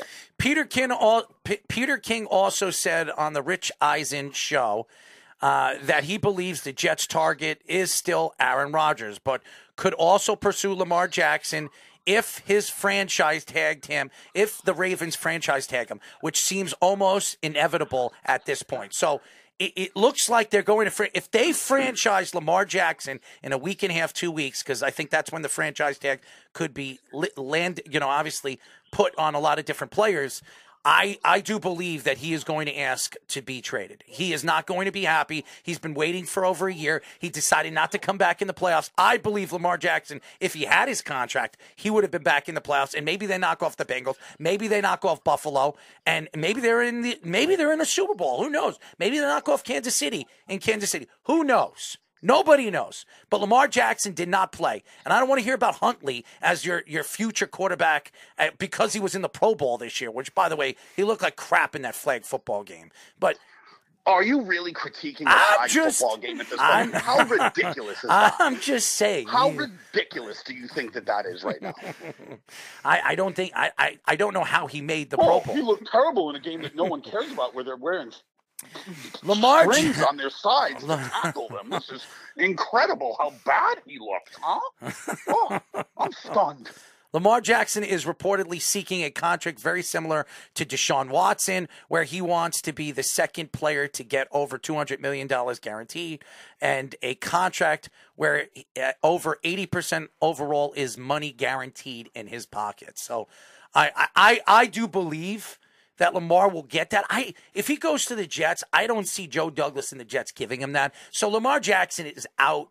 In my eyes, I don't care what any Jet fan thinks. He's not giving away 2 first-round draft picks. And I'll tell you that again for Aaron Rodgers. There is no way in hell the Jets are giving away 2 first-round draft picks. Joe Douglas is very stingy on the draft. He comes from the Baltimore Ravens organization. He is not going to do that. Will he pay Aaron Rodgers? They will find a way where it works for Aaron Rodgers if he comes here. It's Aaron Rodgers or bust in my eyes as a Jet fan. You bring Derek Carr in. I like Derek Carr. I think he can help the Jets make the playoffs and make a run at the Super Bowl. I don't know if he's the it factor. Aaron Rodgers automatically gives the Jets a chance to win a Super Bowl this year. He does. Automatically I mean, if it's Aaron Rodgers or bust, you guys are already losing to a teepee in Thailand. I'm just saying, if you're a Jet fan right now and you're listening to me right now, you cannot sit here and tell me I'm okay with Lamar Jackson. I'm okay with Derek Carr. I'm okay with Ryan Tannehill. I mean, look, I'm okay with You're Jimmy reaching for Garoppolo. the stars here. You should drop to your knees and thank the Lord if anybody shows up. Anybody. If it's Marcus Mariota, if it's Ryan Tannehill, if it's Cooper Rush. If it's I like how he says Cooper Rush. No one cares. And he says Teeny Hill. Cooper Rush. Let's Jeff. call him Ryan. Really? Let's call him Ryan Pennyhill. Okay. Oh God. That's what we'll call him. All right. You officially No Jets fan should care. Their entire goal should just be not Zach Wilson. That should be the goal. Now, Well- Jeff, here's the real question. You mentioned losing to a teepee in Thailand. So you're saying Aaron Rodgers is going to a darkness retreat and we're trying to negotiate with Cliff Kingsbury to go somewhere? That's where he is right now, trying to get his mind clarity to go, am I really going to go to play in New Jersey? I know. That's where Cliff Kingsbury is, though, too. So maybe, I don't know. Maybe they're I don't think manipulative over Aaron there. Rodgers right now is thinking about where he's going. He'll be back on Friday. He'll be back tomorrow. I expect by next week we'll know what he is thinking. I do believe that. I believe that one way or another, some story is going to start to peak, and we're going to hear that maybe he will sit down with Green Bay next week. That's what I'm hearing. He will get the opportunity to sit down with them and figure out if he is there for the next year or the next 2 years, or he's not there at all. Try to trade for Jordan Love.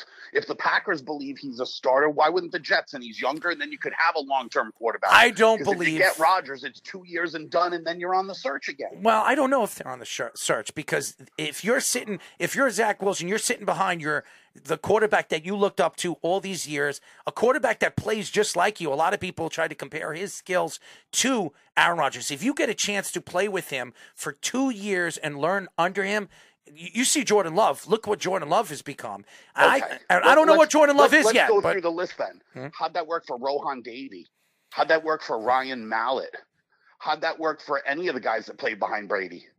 Did they ever turn out to be any good? They all went places and they all sucked. So sitting there watching Ryan Mallett doesn't exactly that. Ryan Mallett wasn't a first-round draft pick, a top 3 pick. Okay, this kid's skill is absolutely there for the taking. He needs to understand the game. He needs to see the game under Nathaniel Hackett, under Aaron Rodgers, and learning behind one of the greatest quarterbacks. He's the Mormon Achilles Smith. I know you're an idiot. Okay, you really drive me nuts. And half the time, I think I respect your opinions towards things, but you sit here today and you say, well, you look at Aaron Rodgers, and is Aaron Rodgers going to be a Jet?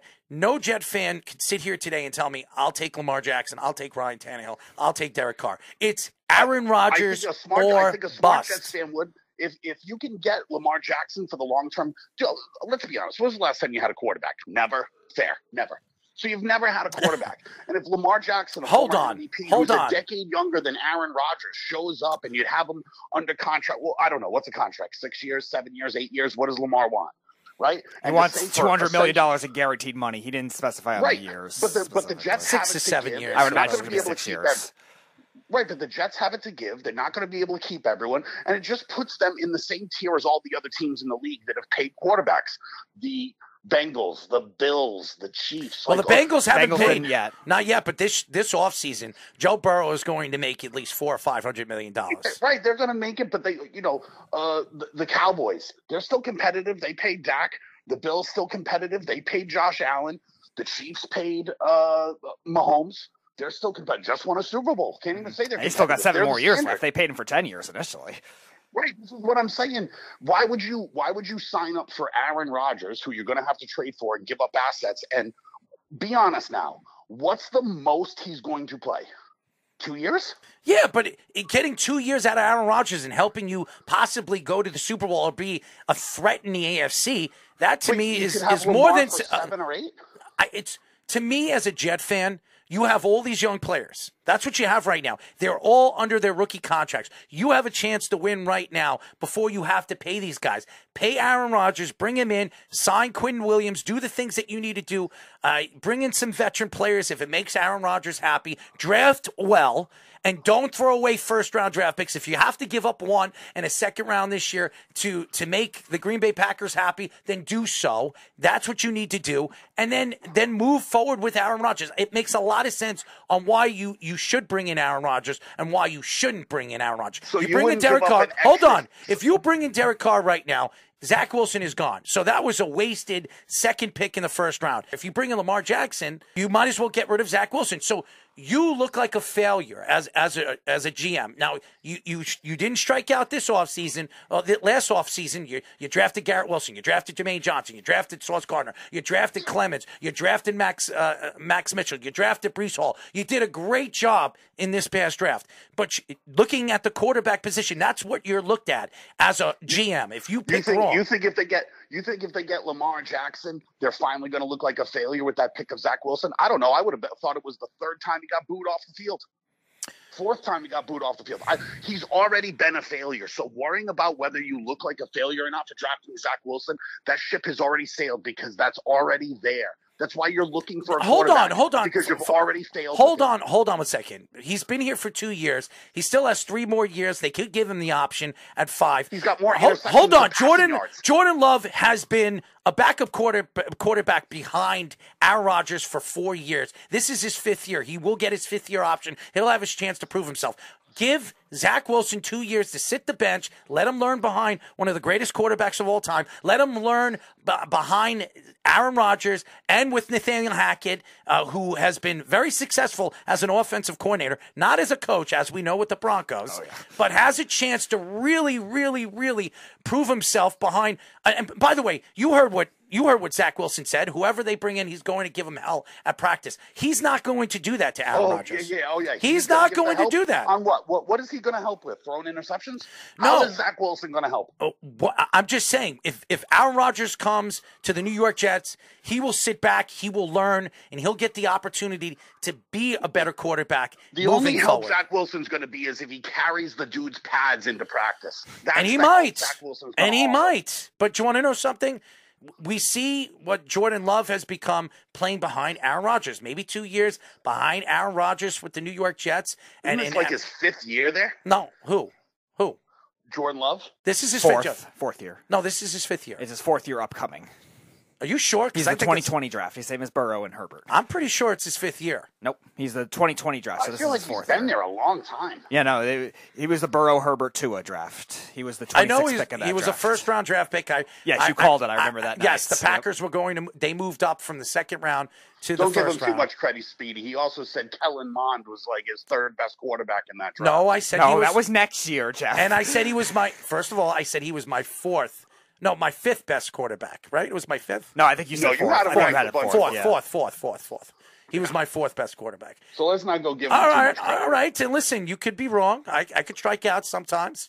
We all do. Yes, we all do. Yes. It's humility. Yes. But I sit back. I admitted I did earlier. I don't think Zach Wilson is a bust.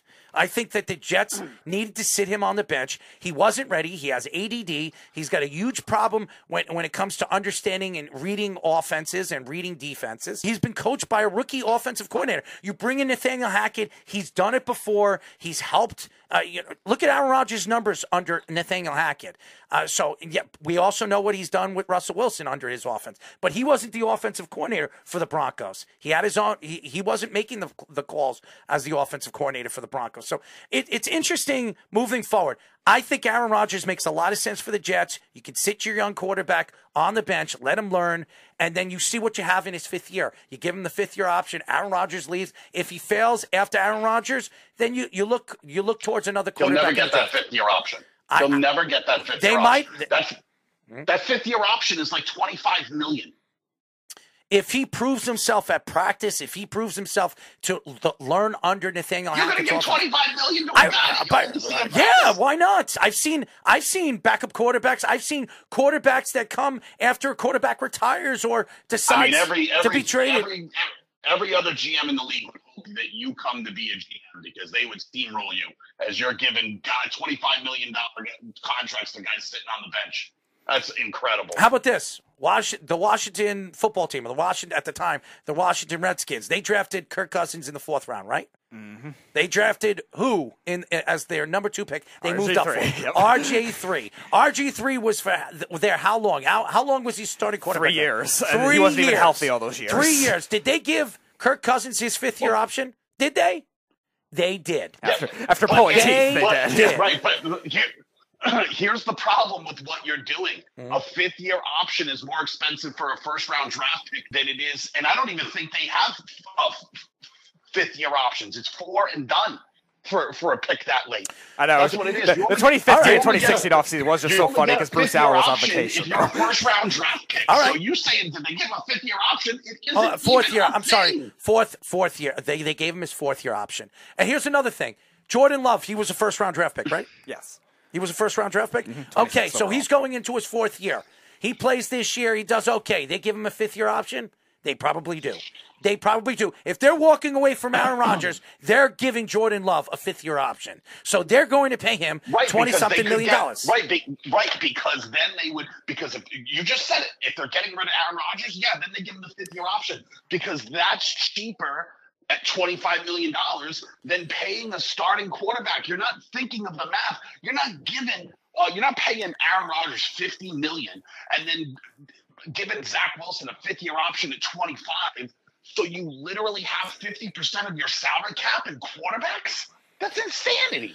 It's insanity, but that's sometimes when an organization is trying to find their starting quarterback of the future, they're going to be insane in making those decisions. And the New York Jets, who hasn't found a quarterback, hasn't had a quarterback, and hasn't found one in the draft since, they never did. And I don't want to hear about, obviously Sanchez. Sanchez should have never went into the draft. He should have waited another year, like Pete Carroll said. And even though he took the Jets to two AFC back-to-back title games, it wasn't him. He helped out in certain ways, but that defense was explosive. And Rex Ryan, by the way, which we'll get into in a few minutes, might be coming back. So that's good news for the NFL. You're also making the point on why, but you're helping make the point a little bit. How? Because exactly what you're saying. Oh, the Jets haven't had a quarterback in forever. Speedy. So rather than find first-round draft picks that were backup quarterbacks that obviously after a couple of years got a chance to be the starter, and they gave him a 5th-year Well, that's option. a long Google search, Speedy. I hope you can type all of that out. No, he knows what I'm talking about because I don't know him off the head, but there are quarterbacks that have. But you're helping. Receive you're helping that. Make my point for Lamar Jackson though, because you're going on and on about talking about the Jets haven't had a quarterback in forever, and if you get a chance to get Lamar Jackson, and not have to look for another quarterback for another decade, that's a win. That's a win. That's a huge win. Rather than Aaron Rodgers is here, we gave up draft picks. He's gone in 2 years, and we just pray that Zach Wilson all of a sudden finds some sort of common sense and athletic ability. I mean, that seems insane. I worry about Lamar Jackson. One, he's too thin. That's one. Number two, the last 3 years he's been injured. The guy can't stay healthy. You're going to pay. Stop with injuries because Aaron Rodgers has also had injuries. All right, when they make the playoffs, does Aaron Rodgers usually play? Yeah, I remember when Aaron Rodgers played with a broken collarbone. He I broke remember when Green Bay was a tough place to play. It's not anymore with Aaron Rodgers as the quarterback. They keep losing at home. But that's not the argument here. When you bring up Aaron Rodgers, Lamar Jackson had a chance to come back in the playoffs, even though he didn't have the contract. Did he come back? No. He just claimed he was hurt. He wasn't hurt. He could have played in that game, but he decided not to. You don't know that. You don't. Listen, Come on, dude. Man. I agree with some of the speculation, but you also don't know that. No, I don't know that, but it makes a lot of sense. But he wants $200 million, and he's not going to put his leg or he's going to put his body on the line, knowing that he hasn't received it. I agree with him. After watching what happened to Dak Prescott and after seeing what happened to Dak still got the contract. Dak still got the contract from the Cowboys, even doing what he did to his leg.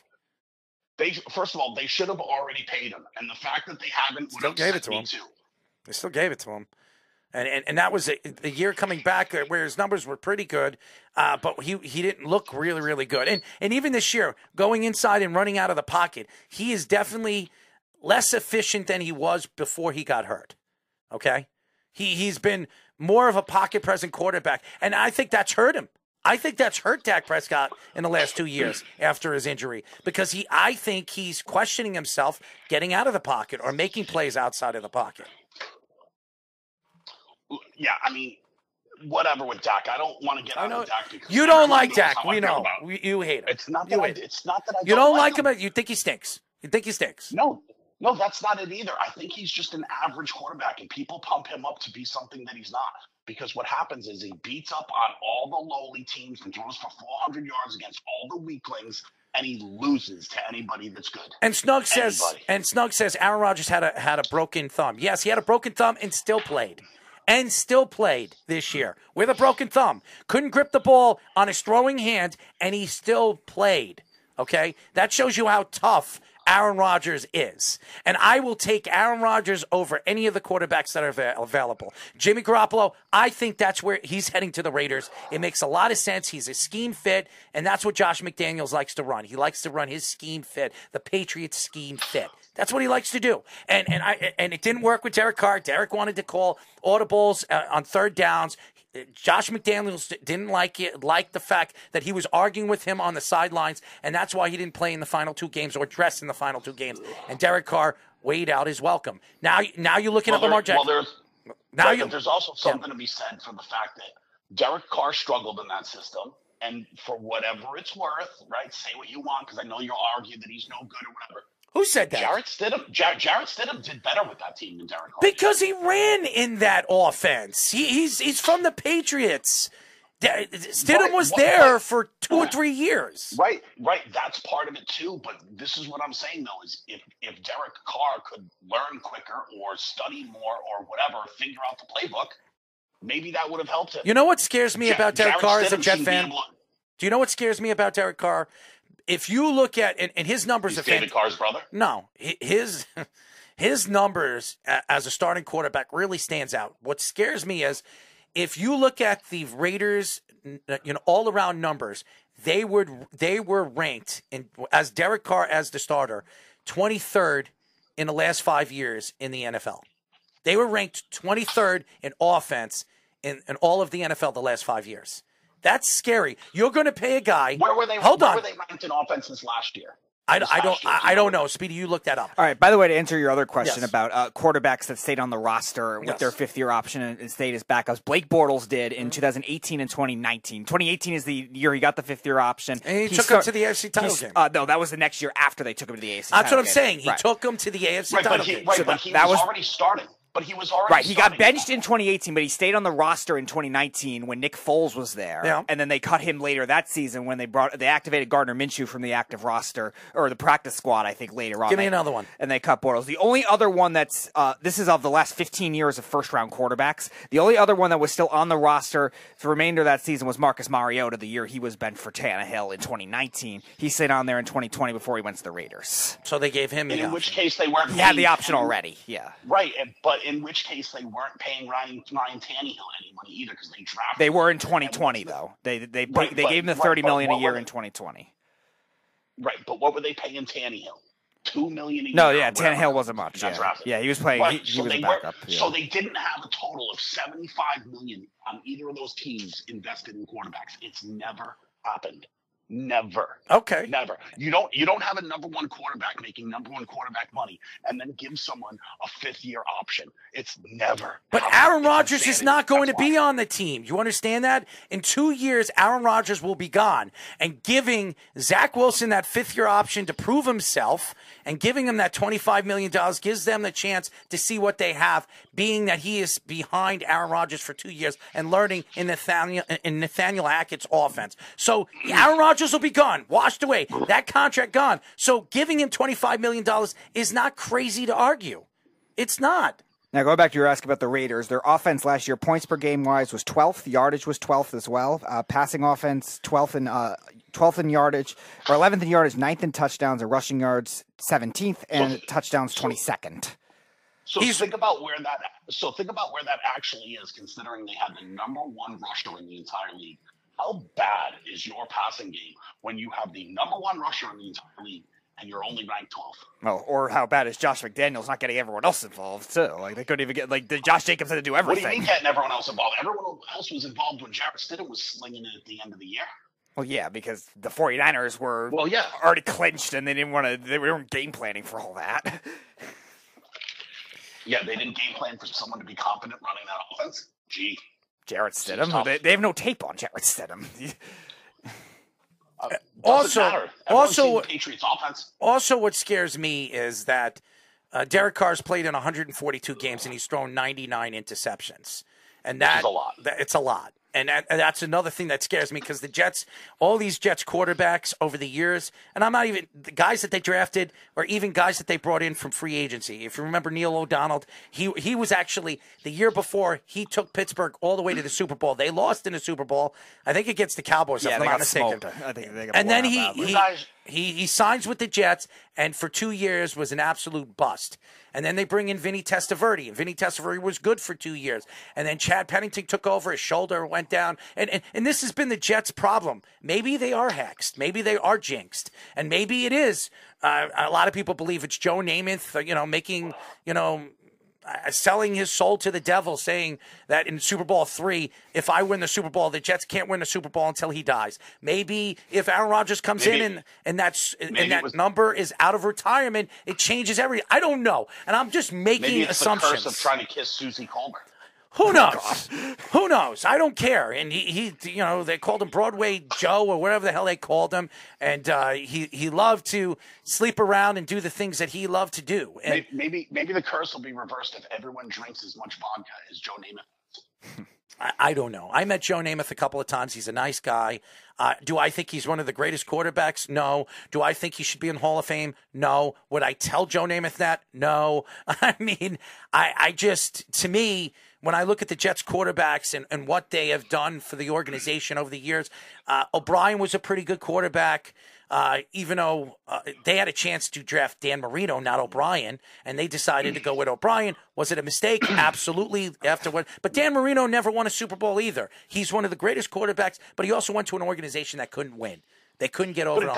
But it doesn't matter. It doesn't matter if you get Rodgers or Carr or anybody. It doesn't matter. That's not the goal. The goal is to win a Super Bowl. It's to win a Super Bowl. Anybody but Zach. That's the goal. That's the goal. Woody Johnson, it wasn't a coincidence that Woody Johnson for the very first time in about 5 years went to the Super Bowl on Radio Row, and he was interviewing for a bunch of podcasts. Why was he doing it? Because he is promoting. Because he's an attention hound. And he's promoting, and he's trying to sell to everybody that he will do anything possible. And by the way, all the owners were there. Did you see that Mark Davis finally got a haircut? Yes. Yes. I'm just saying, Woody Johnson. Why was he there on Radio Row? You're not saying that about anyone else. You're just a Jets fan who noticed his owner was there, but all the other owners were there. That's fine. You're not trying Woody Johnson. Woody Johnson. This Venn diagram Jeff. Woody Johnson was not at the Super Bowl for 5 years. 5 years. And I am a Jet fan, and I know that for a fact. And he was there. Chris Johnson has never been to a Super Bowl. You know why he wasn't there for 5 years? Why?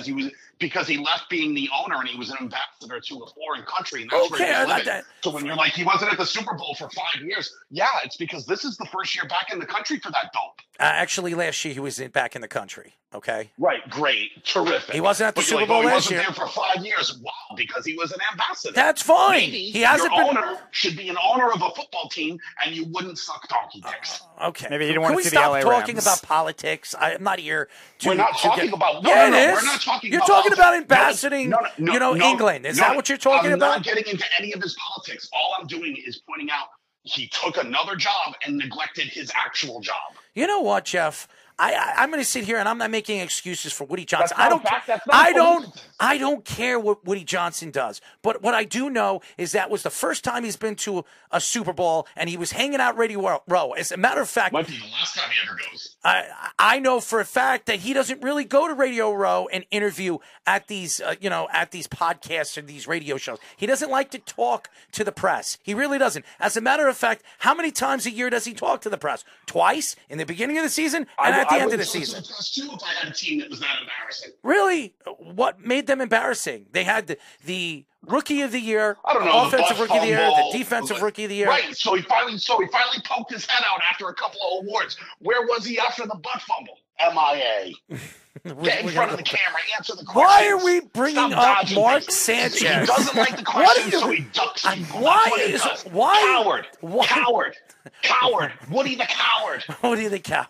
That's great. Maybe he saw ghosts. Hold on 1 second. So we're bringing up Mark Sanchez's his butt fumble when it has nothing to do with Mark Sanchez. As a matter of fact, Mark Sanchez works as a broadcaster. Who cares? Mark Sanchez is 33 years old. Nobody cares what Mark Sanchez is doing. As a matter of fact, Russell Wilson is 33. He's going to be 34 years old. He's the same age as Mark Sanchez, and Mark Sanchez is sitting as a broadcaster as Russell Wilson is a starting quarterback of an organization. Do you think it's a coincidence that Woody Johnson finally popped out of his hole? And what did you get? 6 more weeks of winter. Listen, Screw Woody Johnson. I knew you were going to say that. I don't want winter, though. I do. I want winter. It was 70 degrees at its highs today. Okay, we're in the middle of winter and we're dealing with 70-degree weather. You think that's Woody good? Johnson can't even get winter right. See how bad that is? You're an idiot. You really are a fool. John Suggs also says he'd rather have Trey Lance over Zach Wilson, and listing a bunch of Jets quarterbacks. Agreed. He has done nothing. John also reiterates what Jeff always says: Dak is a stats guy. Alvin Kamara is indicted by a Clark County jury on charges of battery resulting of bodily harm and conspiracy to commit battery. Kamara, obviously, along with Bengals cornerback Chris Lemons, and 2 other defendants, Percy Harris and Darren Young. The incident occurred February 5th, 2022, 1 day before Kamara played in the Pro Bowl last season. According to police, Kamara's group assaulted the victim, Darnell Green, and at Dre's nightclub around 6:30 a.m. Pacific time. Green said he was trying to get on the elevator, but Kamara wouldn't let him. The running back allegedly put his hand on Green's chest, and after Green pushed it away, Kamara's group started kicking and punching him in the face. Green also filed a civil lawsuit. By the way, Alvin Kamara is in trouble for beating up his girlfriend, too. So that was battery, too. Right. So this could be huge, and Alvin Kamara could see jail time. Okay, this isn't the first time he's been caught for battery. And that thing's going through right now. He's dealing with that right now with his girlfriend or ex-girlfriend. Green also filed a civil lawsuit against him back in October. The lawsuit claims that Kamara shoved Green into a wall and repeatedly punched him in the face. After Green fell to the ground, Kamara's group allegedly punched him and kicked him while he was down. Green is seeking a lawsuit against Kamara for $10 million. The NFL did not suspend Kamara for the season over the incident, which they should have, or not suspend him for the season, but gave him at least a 4 or 5 day suspension, a 5 game suspension, but could suspend him for the start of next season. Kamara's next scheduled court date is March 2nd. Kamara's total cap number in 2023 season is approximately $16 million.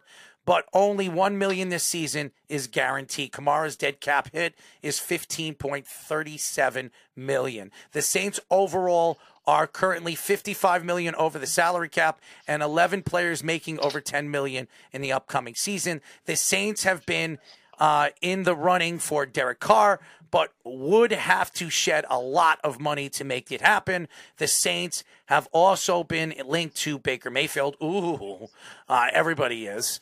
Kamara's contract, and by the way, also the Baltimore Ravens. Better than Zach Wilson. The Baltimore Ravens are also interested in Baker Mayfield as well.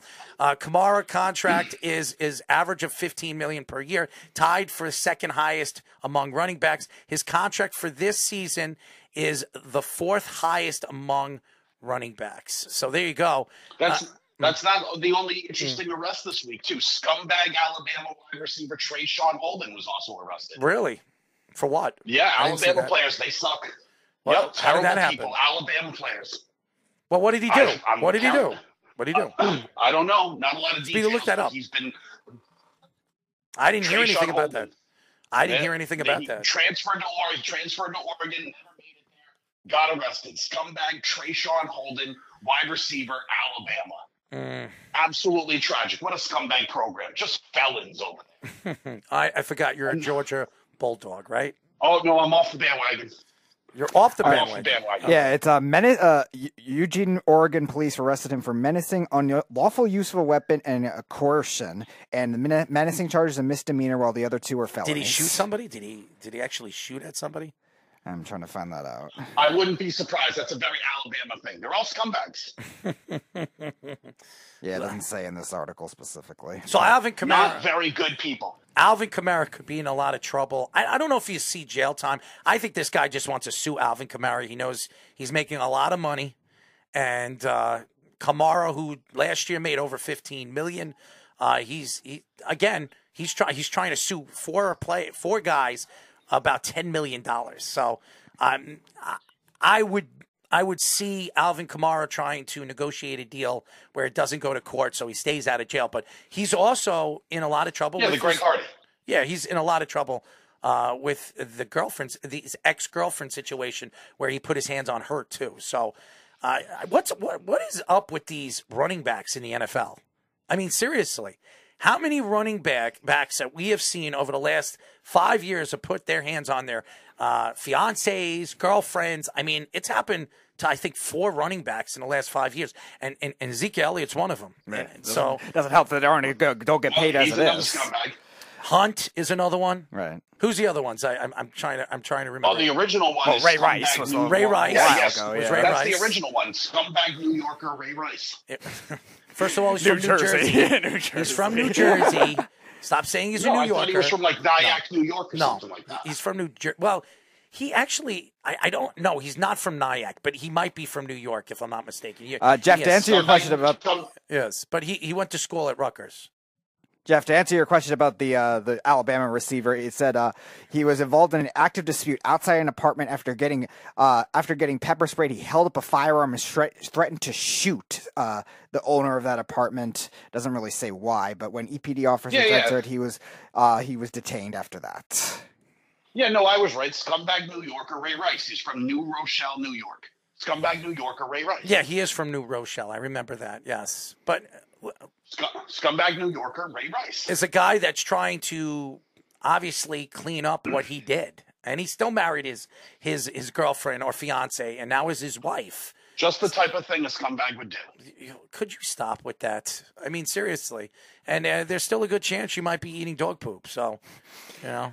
John Sarita in our comments section, Ray Rice was playing flag football. LOL. He was. He is. Actually, he is. But, and Errol will be there to tell him he's not any good.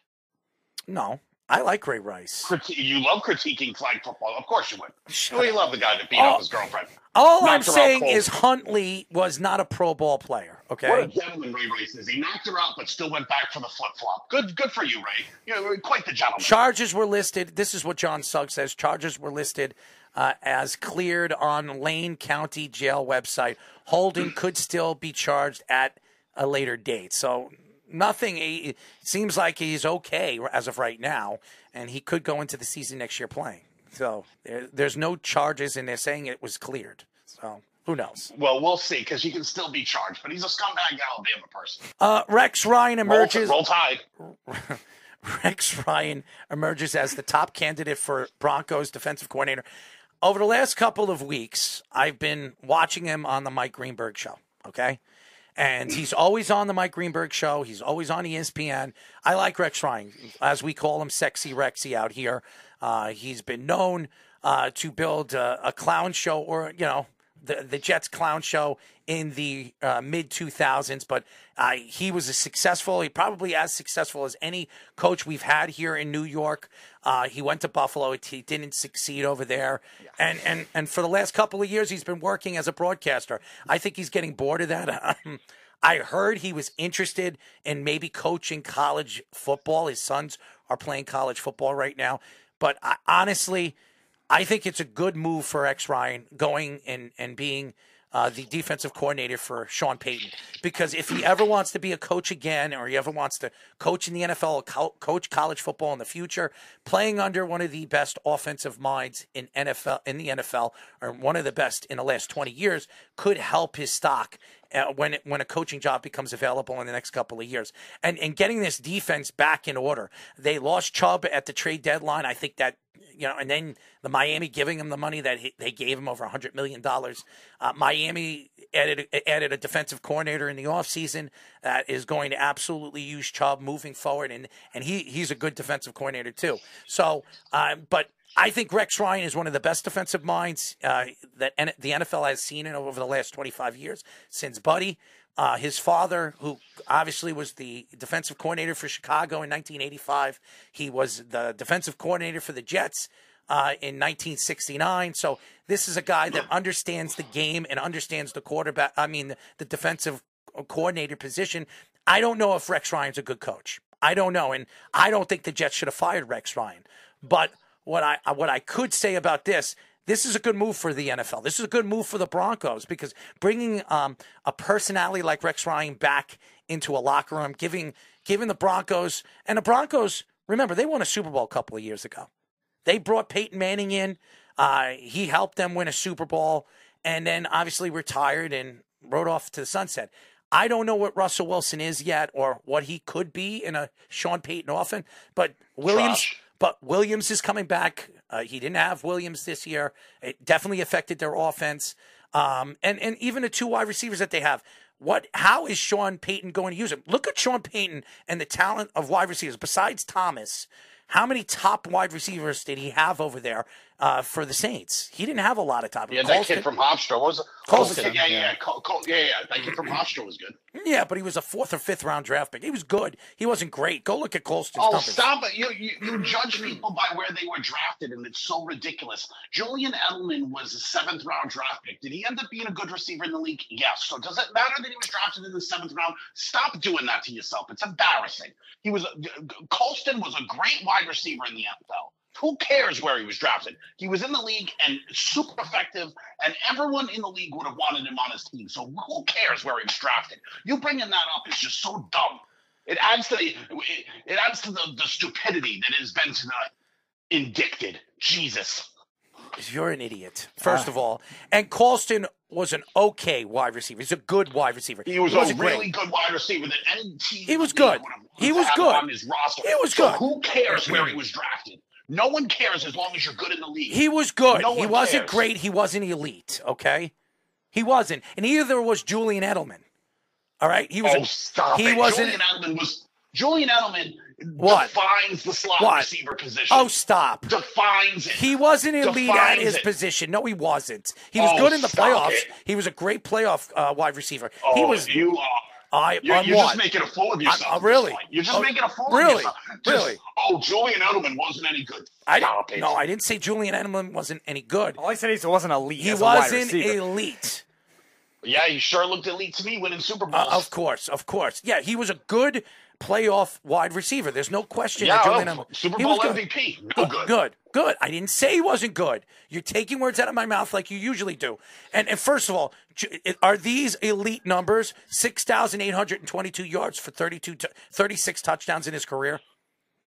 Is that elite? Dude, He's one of the best wide receivers. Is that in the league elite during that time span? And again, this is what you're doing, and it's ridiculous. Oh, let's go to the numbers. The impact he had on games was incredible. The impact he had on games. Did you? And again, like I said with Kadarius Toney before, you try to measure everything through numbers, and you just can't do it, and it's embarrassing for you. You know It what's honestly embarrassing? is. You know what's embarrassing when I bring up and you say that you said that he was elite, then take it back that you didn't say that.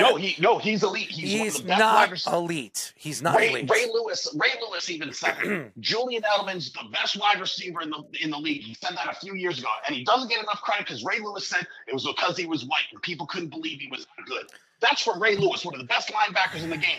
But let's take Earl Mark's word for it because he doesn't Cooper even know Kupp. where to take it. Cooper Kupp is white, and he was the best wide receiver last year. He's been one of the best wide receivers the last 3 seasons. So I have no idea what you're talking about. And there are a lot of good white. There are a lot of good white Julian receivers. Edelman caught the second most regular season touchdowns of any player Tom Brady ever threw to. The second most, 41 touchdowns. That's more than Randy Moss caught from him. That's more than Wes Welker caught from him. How many touchdowns did he have? 41 regular season touchdowns. His career, Julian Edelman in his career has 36. 36. Nope, 41. I got 36. the whole thing right here. 105 touchdowns because I got the thing right here. Tom Brady, 737 touchdown passes to 98 receivers. And it lists all of them, all the way down It's to wrong. the one touchdown pass. It's not wrong. Maybe it includes playoffs. Maybe it does include playoffs. I'm reading what Errol's reading on Pro Football Reference. He has 36 touchdowns. 36 touchdowns. Maybe he also has rushing touchdowns. Is that what you're looking at? Right, because they don't include playoff stats. It's like Tom Brady has. Oh, okay, including playoff stats. Okay, gotcha. Right. Gotcha. John also says Ingram, Kamara, Michael Thomas, Marcus Colston, Jimmy Graham, Teron Armstead, and Jari Evans. But I think that's more of what Graham was another guy to define the position. And Sean Payton, that was his strength. He was very good with tight ends, and he was good with offensive linemen. He was good at finding those late in drafts too. He was fantastic with. And the Saints always had steadily good offensive lines. Yes, he had 5 touchdowns in the playoffs. 5 touchdowns, which makes 41. See, there it is. Who's right again? Put one on the scoreboard for this guy. And John also says I'm Brandon No, Cooks you're as well. wrong because still with 36 touchdowns, it's not an elite. Okay, He's not an elite player. He's not an elite player. He's not an elite player. Playoffs, you don't want to count playoffs. Jeff, he's not an elite player. I like Julian Edelman. He's not an elite player. He is an elite player. He defined the slot receiver position for the better part of a decade. That's a long time in the league. Well, elite. Well, elite. And just because Tom Brady spread the ball out and gave everyone catches and whatever, no one's numbers are fully through the roof. But yeah, there were a lot of guys on that team that were really, really good and really effective. Julian Edelman being one of them. He was uncoverable. Anytime there was a big play to be made, Julian Edelman was making that play. John also mentioned Brandon Cooks as well. Sean Payton in his career, when he was the head coach with the Saints, also had some GM power at that time, at certain points in his career too. Only drafted 2 first-round wide receivers. It was Brandon Cooks and Robert Meacham, I think was the other one in 2006, who I don't think made it past his second. Another great wide receiver. Yeah, he didn't make it past his second contract, but still had his role as kind of their deep threat speed demon wide receiver on that team. Because Colson was kind of more of a possession-type wide receiver, and then they really relied upon the other running backs they had, too. They had Reggie Bush, obviously. Deuce McAllister was more towards the end of his career. And then they emerged with some other guys, too. Pierre Thomas, Chris Ivory, guys like that. But again, wide receivers, depth-wise, the Saints were never known for those, 3-receiver packages and stuff like that. John also says, Edelman not elite what? He was a quarterback his whole career until pros. Edelman was clutch. Yep. What does that matter that he played quarterback somewhere else? Give the guy credit for playing quarterback and then making that transition. I can name a bunch of players that tried and couldn't do it. How about Terrell Pryor? How about Braxton Miller? All sucked on Terrell Pryor. They won nothing. That was a funny year in 2017 when everyone was so high on him in fantasy for the one great year he had. Yeah, Keenan Reynolds at Navy, option quarterback, trying to make him receiver. He has some FBS rushing records at Navy at that How time. about giving the guy some credit that he was a versatile enough athlete rather than going, it's a knock because he was a quarterback in college and then played wide receiver. That's terrible. Get out of here. Leave it up to Jeff to argue a point. No, it's a silly knock. He was only he wasn't even a wide receiver until the pros. Who cares? He was an awesome wide receiver in the pros. Carl says That seems like such a dumb knock that he didn't play quarterback or he didn't play receiver in college, so not I'm great. just saying he wasn't elite. That's all I'm saying. Carl also says Adrian Arrington. I don't know how he actually played, Carl. He was a 7th round pick for them. I don't know how much he actually played, but yeah. John also says Eric Decker.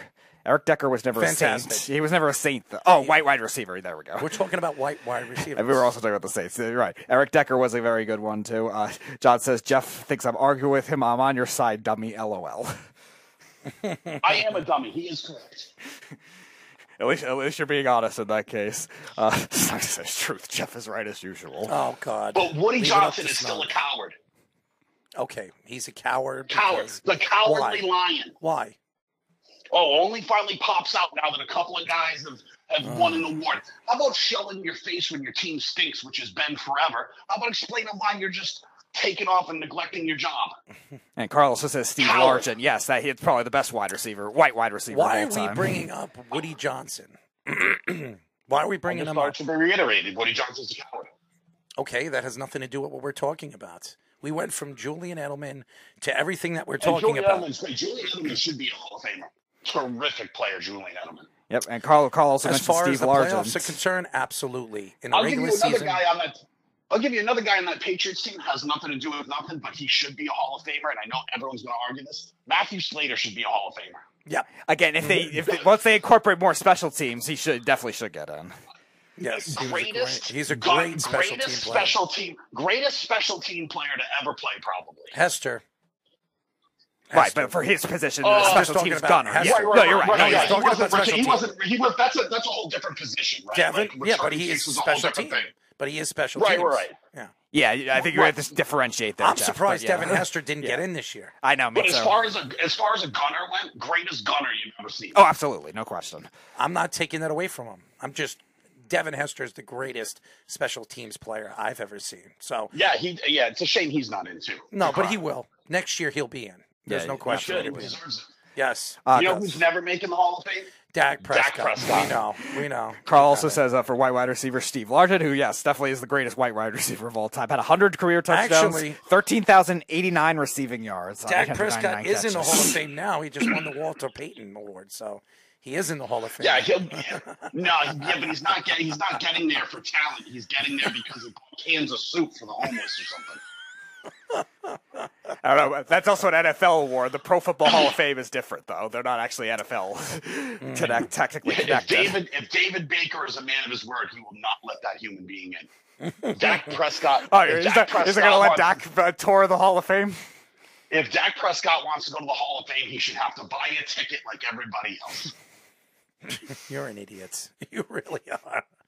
You really are an idiot. But I got to give you a lot of credit. Your personality definitely brings out the craziness of this show. So I don't know what to tell you, dude. I called and offered an apology right from the top. Yes, you did. Don't say nothing if I'm not a man of my word. I offered an apology. Did I not? Yeah, you did.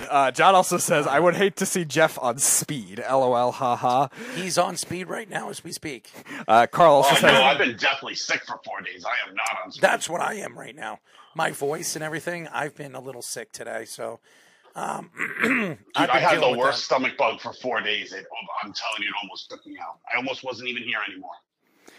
Stug also says Chris Collinsworth for white wide receivers, and Carl says Donovan McNabb could sell chunky soup, not Dak Prescott's. You know what it is? It's the change of weathers here, and my voice. It's just been I've a post nasal drip, and then that goes away, and now my throat and it's cracking, and it's crazy. It's crazy. You can't catch a break. It goes from one thing to another, 71 degrees, then it'll shoot down to 40 degrees tomorrow.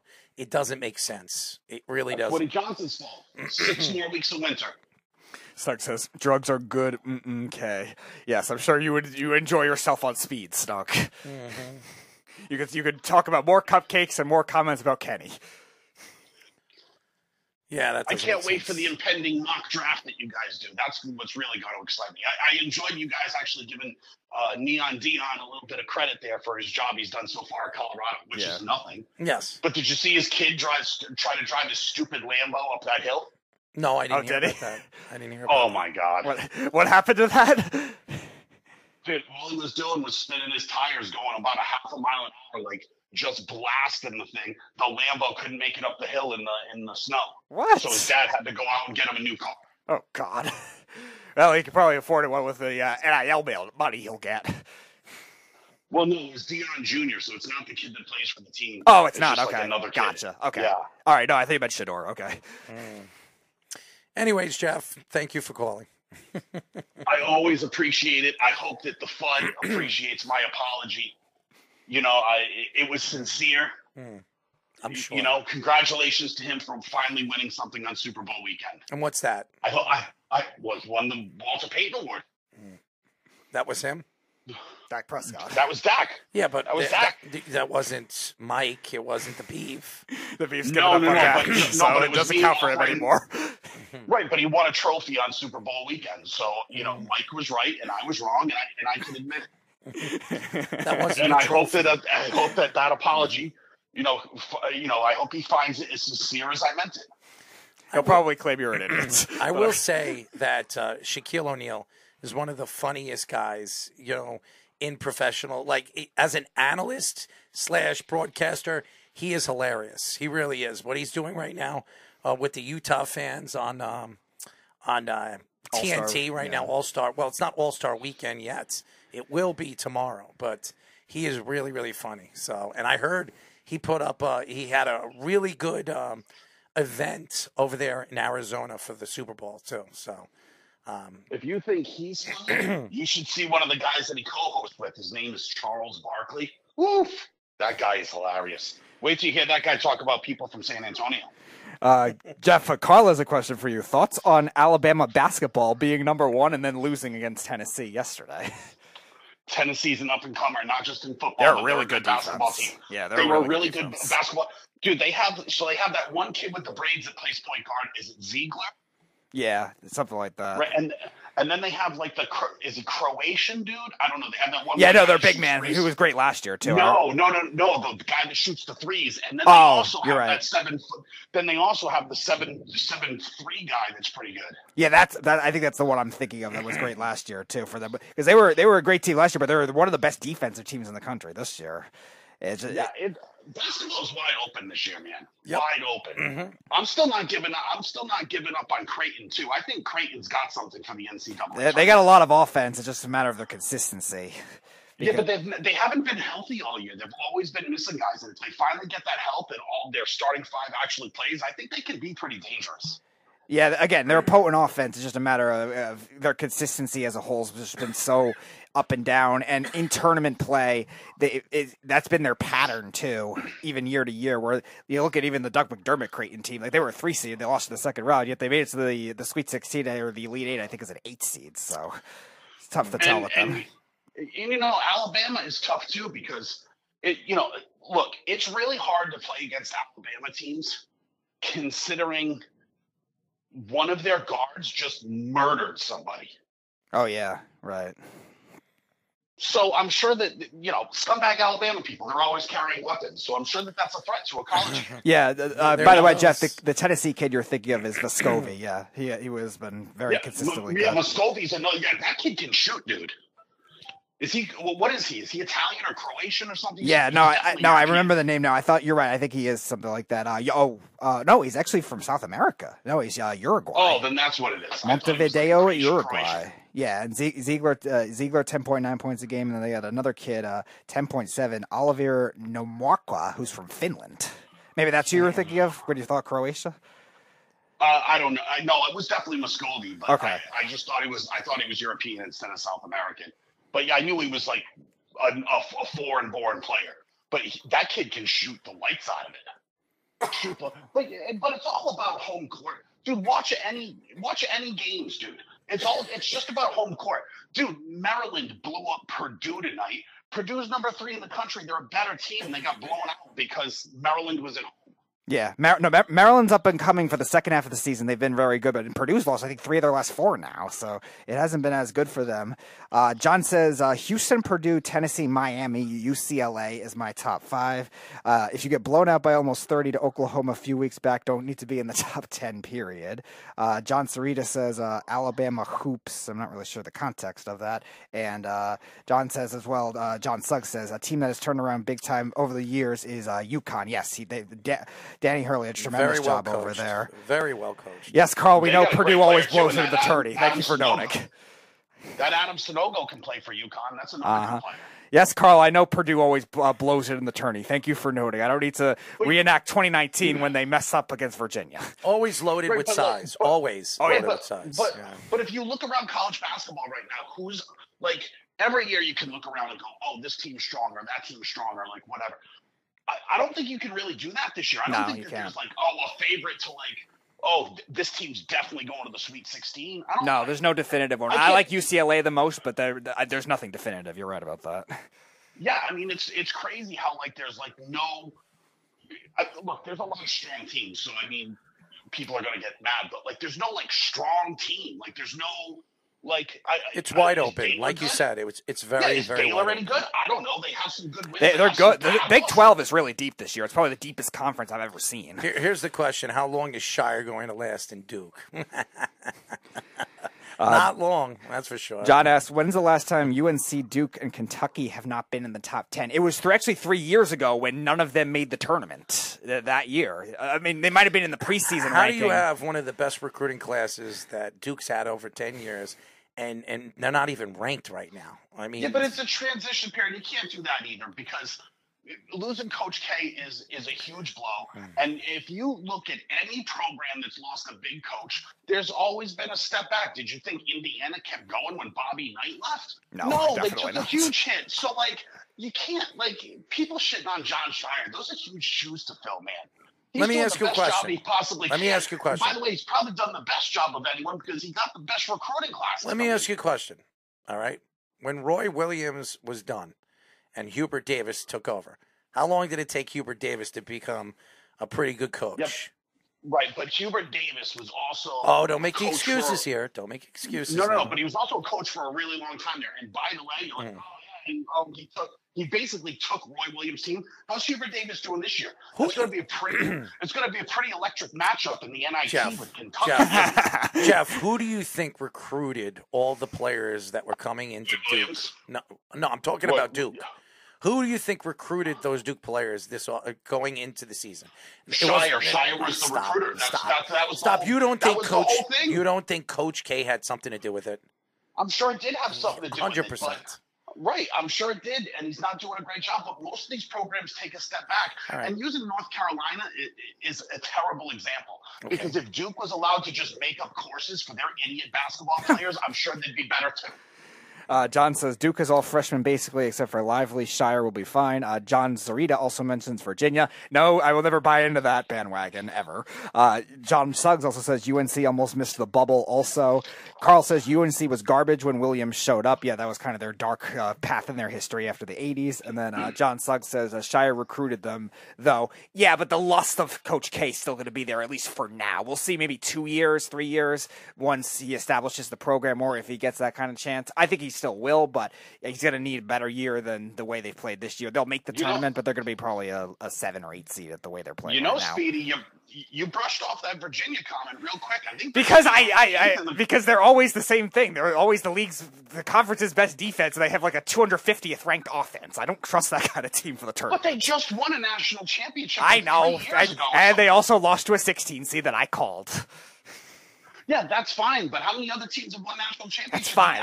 I'm not denying that. I'm just saying the way they win is not always like sustainable for other teams. No other national champion has had that low of a ranked of an offense ever.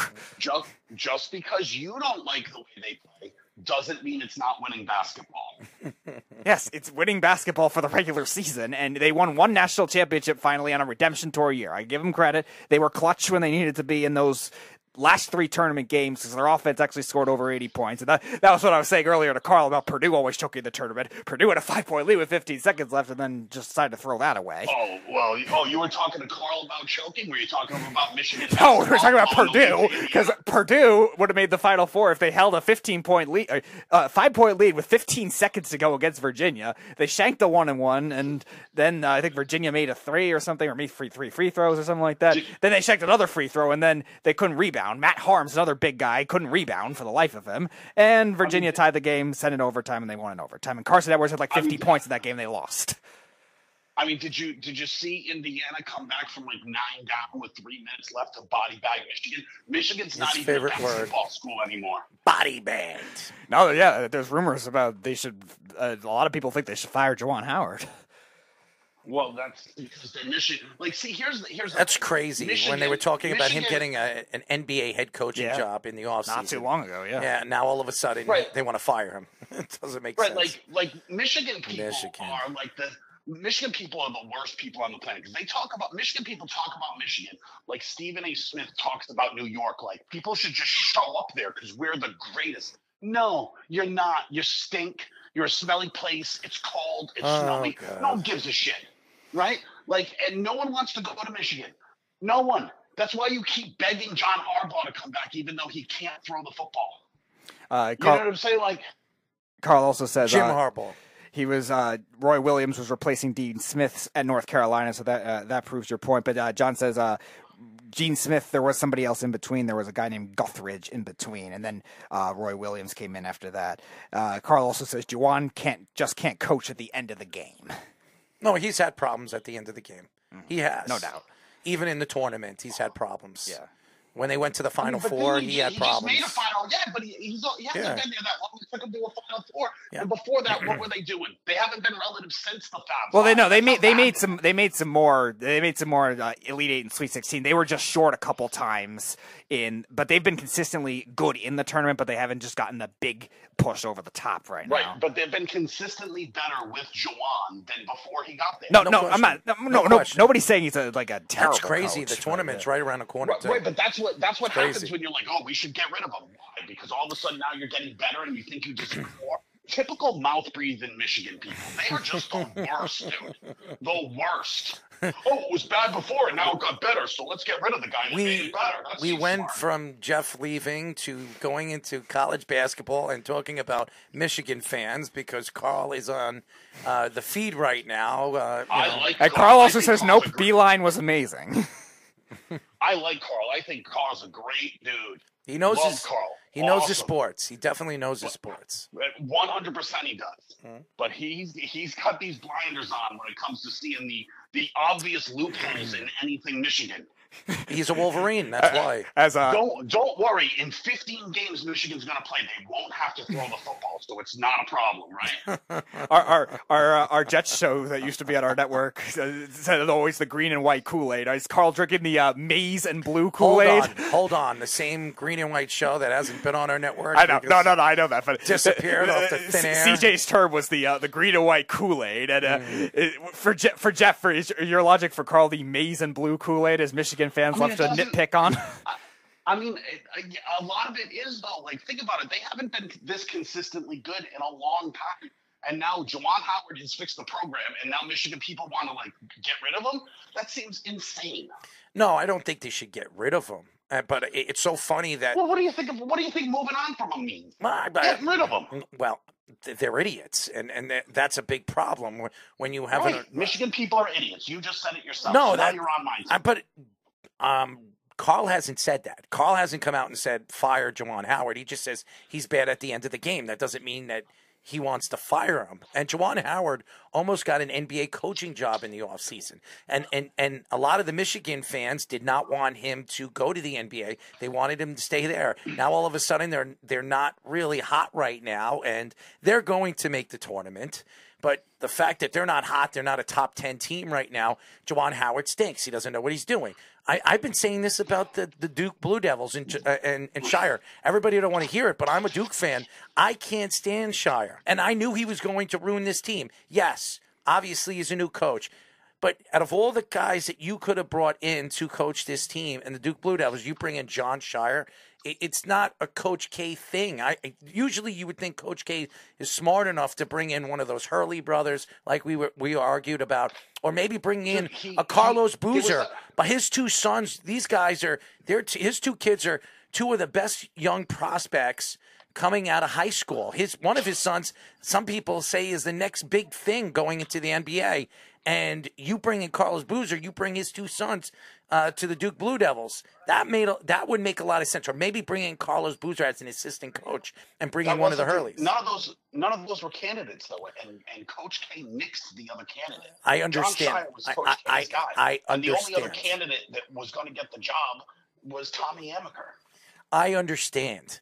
But I think, to me, Coach K should have sat down with obviously the school and the director, the sports director over there in Duke, and really nitpick this, because this is one of the best basketball programs in the country. And the fact that he decided it's still. I mean, look at their recruiting class. There are 3 guys that are legitimate top 15 picks in this year's draft. They've always recruited well and done well because they've always played well and they've always had that kind of thing. That doesn't always last. I understand that. Indiana used to get all the best people, and Bobby Knight left, and then what happened? They all went other places. Kentucky too. Right. Since Calipari's been there. Right, and it wasn't until Calipari got there that they got all We were just talking about one of the North Carolina guys that right now are in the NBA on Chicago, and I'm looking at the Chicago Bulls right now. The Chicago Bulls should be a lot better as far as record is concerned when you look at the talent on their team. And we're going to get into the NBA in just a few moments. Are you surprised? I mean, White was a top draft pick. 7th pick. Yeah, he was a top 10 draft pick. And I thought he was going to be a good point guard in this league. And the Bulls have had problems, besides Derrick Rose, had problems over the years drafting point guards. They can't find point guards in the draft. This guy White on North Carolina, he was a big part of North Carolina making the run that they did a couple of years ago. And this guy is a complete bust in Chicago right now. They had another one, too, right before that. They had the kid from Michigan State, Valentine. I forget his first name. That was very good, too. And he was one of the best college point guards at that time with Michigan State. I think they made the Final Four as a 7 seed that year, and he busted out in the NBA, too. They had another great point guard in Chris Dunn. That's right, Chris Dunn, yeah. Providence, yep. Yeah. That's right, the pride of Providence. Yep. New Haven, Connecticut's own. Grew up on Sally's Pizza. Yeah, I forgot about Chris Dunn. Yeah, he was fantastic. So he was, and a lot of people thought he was going to be good. And I was arguing with Mikey C. Where Chris Dunn go to school? I don't remember. Providence, yeah, I know. I said Providence. That's right, he was a Friar. Yes, but I actually argued with Mikey C. because Mikey C. thought Dunn was going to be a pretty good player, and there was just something about him that I just didn't think he was going to be a legitimate player. No, I'm talking about. No, he's a great college player. I'm talking about in the NBA. Yeah, I thought he was going to be a good NBA player. So did Mikey say. But here's the thing: he was putting up good numbers and putting in good minutes when he played. But for whatever reason, coaches just didn't want to play him. But when he played, he was really good. Carl says Beeline fixed the program, not Juwan Howard. John Suggs also still on Michigan. Yes. John Suggs also asked, "Do you think Calipari leaves for the Texas job?" No. Well, he's making $9 million each of the next 2 years. He's Kentucky, not. So they're going to have to pay him more than that. He's not. I'm going to tell you why. You ready to hear this? He could have went to the NBA and made more money in the NBA. He decided to stay in Kentucky. He is not leaving Kentucky. He already said he's not leaving Kentucky, so he's not going to Texas. I don't care what Texas offers him. Kentucky will offer him more. So, and to me, I don't know. I think the Kentucky fan base is wearing on him. I think it's a legit question. It's interesting, but if it does, he'll go to the NBA. You have to give I forget his name. You have to give that interim coach though credit. They have Texas like number 6 right now in the nation right now, and Chris. I know, but when he took over that team, they were like number 3 in the country. So who cares? Yeah, I mean, yeah, but they were still kind of fluctuating, like we were saying earlier. Like they didn't really hold that spot for longer than a week. They were mostly in. By the way, nobody has. No, I know that, but I'm still they've been mostly a middle of the middle tier ranked team, like 13 through 18 area. But still, they are now in sole control of first place in the Big 12 right now. Do you know how close John Calipari was taking that Knick job? Do you know how close it was? It was really close. And the Knicks, and I remember James Dolan was willing to give him like $13.5 million a year to come and coach the New York Knicks. And he didn't take it. He decided to stay. And he loves the Knicks organization. He grew up a Knicks fan. So the fact that he didn't take that job, I'm just saying he didn't. No, he's actually really, really close with James Dolan. Him and James Dolan are very tight. Very tight. Fan of shitty music?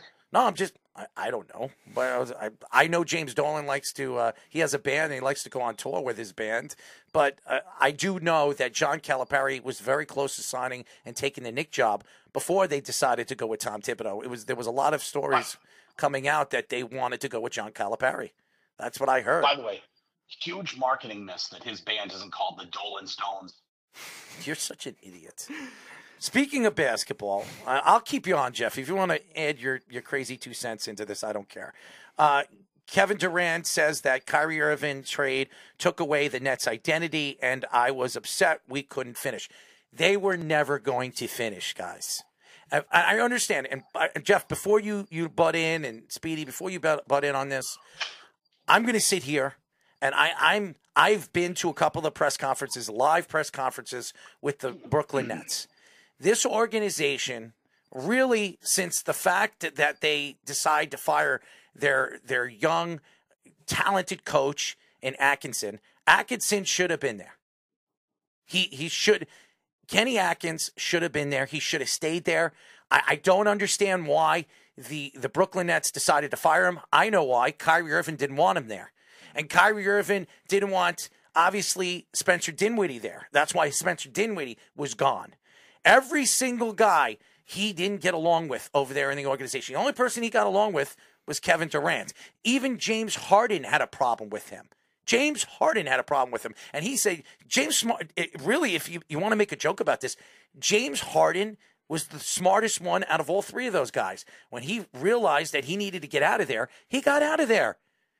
And this has been a clown organization. It went from Billy King to Sean Marks. Everybody said that Sean Marks was smart. This guy is so intelligent. He's coming from the San Antonio Spurs. He knows how to draft. He found Karis LeVert, one of the nice draft picks that he had, one of the only ones he drafted at number 19. And Allen, he decided to trade all those pieces away to bring in James Harden, okay? And it didn't work. None of it worked. And everybody was making jokes at Billy King, how stupid he is. Why do you think Billy King doesn't have a job anymore? Why do you think Billy King has never had another job after he left the Nets? Because nobody's stupid enough to hire this guy. And then you bring in Sean Marks, and after the James Harden debacle, and everybody says, look what he got for Kevin Durant. He got 4 first-round draft picks and 2 first-round draft pick swaps, okay? Those 4 first-round draft picks, I am going to tell you, are late first-round draft picks. You might as well have gotten 4 second-round draft picks. It made no sense. Yes, and I know what Jeff's going to say. Mikal Bridges is a good player. He's a fantastic player defensively. Is he Kevin Durant? Johnson. He's not Kevin Durant. Okay? And I know you like Johnson too.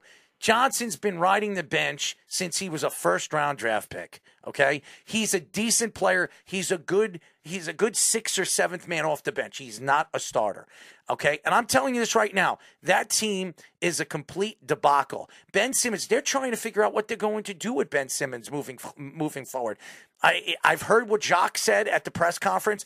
I've even heard Sean Marks talk about Ben Simmons. We need to make him a number 1 guy. How are you going to make a guy a number 1 guy when he can't even shoot a free throw? Okay? He's had more air balls and 3-point shots in the NBA.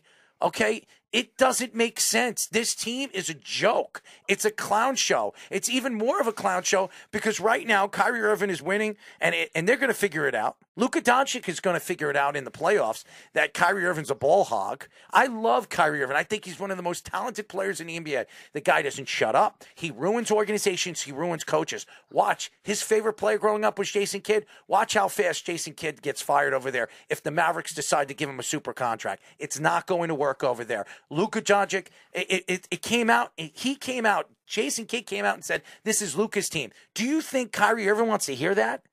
Kyrie Irving doesn't like to hear anything. He was in Boston, and everybody was coming out and saying, is Kyrie Irving the best player? Obviously, Jason Tatum was better than him. Obviously, Jaylen Brown was better than him. They decided to part ways with him. And he told the Boston Celtics before the season's end that he is going to re-sign with them. And then he parted ways and he went to the Brooklyn Nets. The guy is a joke. And now you look at Kevin Durant. And I love Kevin Durant. I think he's a fantastic, fantastic player. Here's the problem with Kevin Durant. Kevin Durant has never won a championship by himself, where it was his team. He was OKC. Yes, Russell Westbrook was there. Yes, James Harden was there, but it was his team. He was the guy. He was the number one guy. He was the first guy there. He goes to Golden State. He was a 2-time MVP over there, playoff MVP, and he won 2 championships. It wasn't his team. It was Steph Curry's team. He wasn't looked at as the guy. Now he goes to Brooklyn. He wanted to go over there with Kyrie Irving. He wasn't the guy there either. Even if they won with Kyrie Irving, he was never looked at as the guy. He was the best player. He was the best player at Golden State. He wasn't the guy. And now he's going to a team, fantastic talent over there. Ayton, he's a great center. I think that the depth over there is fantastic.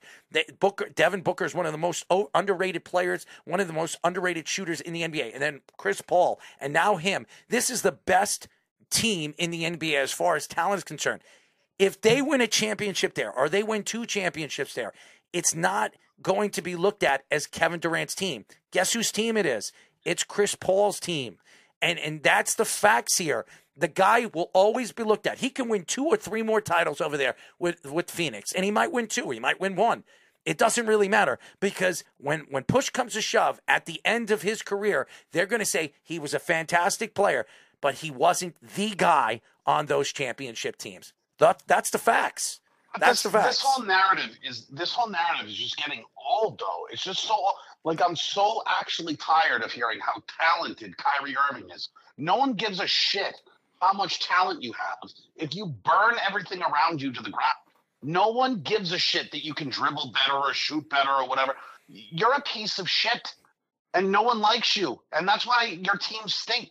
This whole thing, Kyrie's the most talented point guard I've ever seen. Yeah, he sucks. He's the Terrell Owen of basketball, where he just burns everything to the ground around him and then blames it on other people. And you were mentioning Kyrie's favorite teammate. Kyrie's favorite teammate was Ben Simmons, because Kyrie loves nothing more than guys that don't shoot.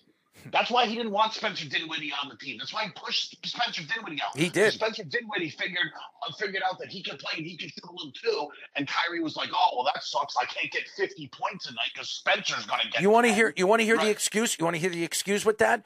When Spencer did, here's what all the Brooklyn Net fans that I know that told me why Spencer Dinwiddie, they decided to part ways with Spencer Dinwiddie, had nothing to do with Kyrie Irving, which we all know it did. He tore his ACL. He missed a season, and then they realized that he wasn't going to be the same player. Meanwhile, he goes to Dallas. He becomes a starter over there after Jalen Brunson goes to the Knicks and becomes a star over there and puts up the same numbers as Jalen Brunson did over there in Dallas. And everybody said, all the Net fans are coming out and saying it wasn't Kyrie Irving. It was the Nets. It was the organization. It was Sean Marks. Sean Marks has not been smart. He has not been smart. But for anybody to think that Kyrie Irving wants Spencer Dinwiddie there, he didn't. He didn't like Spencer Dinwiddie. And now all of a sudden, he was traded for Spencer Dinwiddie. And Spencer Dinwiddie is back with the Nets. And he's putting up pretty decent numbers, even with the terrible talent they have over there. And it's not good talent, But this is exactly why it's not going to work in Dallas either. Because Kyrie Irving wants to be the only one on a team that shoots. It's why it didn't work with Harden and Durant, because only Kyrie wanted to shoot. It's why it didn't work with LeBron, and they got into a fight because Kyrie wanted to shoot and didn't want LeBron to shoot. Like, Kyrie is all about Kyrie. And when he figures out Luka Doncic starts taking some shots, he'll burn Dallas to the ground too. We've seen it everywhere he's been. So I'm tired of hearing about talent. He's a dick.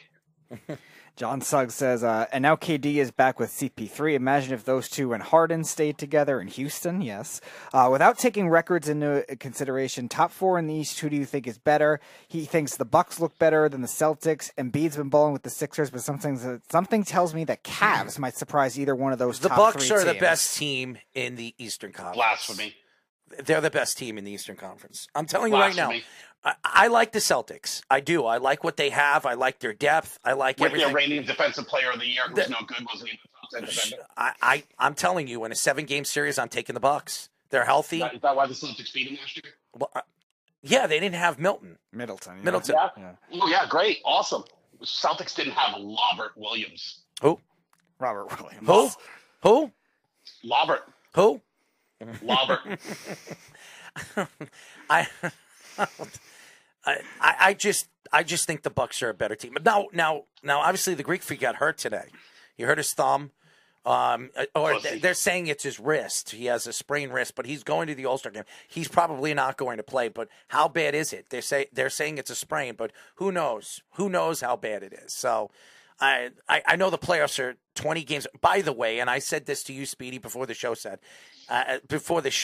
I have been complaining about how could you have an All-Star game 20 games left of the season. So you're having an All-Star game and then 20 games after this. And then you had the trade deadline before the All-Star game. It doesn't make any sense. Usually you have the All-Star game, then the trade deadline, and then the 20 games, 25 games left.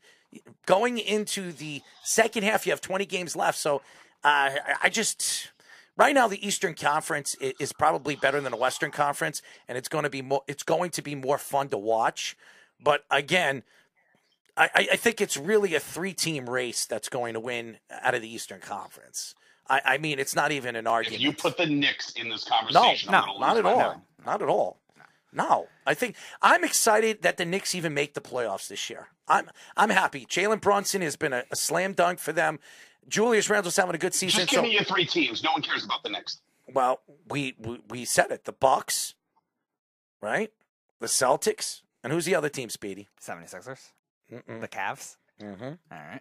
I think those are the 3 best teams. So the Cavs have I think they have the number 1 either points defense or shooting percentage defense. I think in the league right now, and the Cavs have good depth. Yeah, they have good depth and they have good offensive depth, and they have pretty good size too. The Cavs. Oh yeah, they have great size. Yeah, size. And I think that will be huge when they're playing a half-court game in the playoffs, and that's what they do. They cut off the full court and it becomes a half-court game, and I expect the Cavs to be dangerous if Donovan Mitchell is 100% and Garland hasn't been 100% all year with that thumb injury. He hasn't been. He's on my fantasy team. He hasn't been. He's had a good season. I think he's still, as much as Donovan Mitchell has had a really good season, Darius Garland is the best player on that team. He is the best player on that team. And he is going to play a big part if they're going to make a run for the NBA Finals. But I still think it's the Bucks and the Celtics. I expect those two teams to go to the Eastern Conference Finals and duel it out. But maybe the Cavs, the 76. I don't trust Doc Rivers. I don't trust James Harden. So I don't trust Doc Rivers. I think Doc Rivers is one of the most overrated head coaches in the NBA. I've always said it. He didn't even run when they won that title with the Celtics. It was Tom Thibodeau running that defense. It was Tom Thibodeau.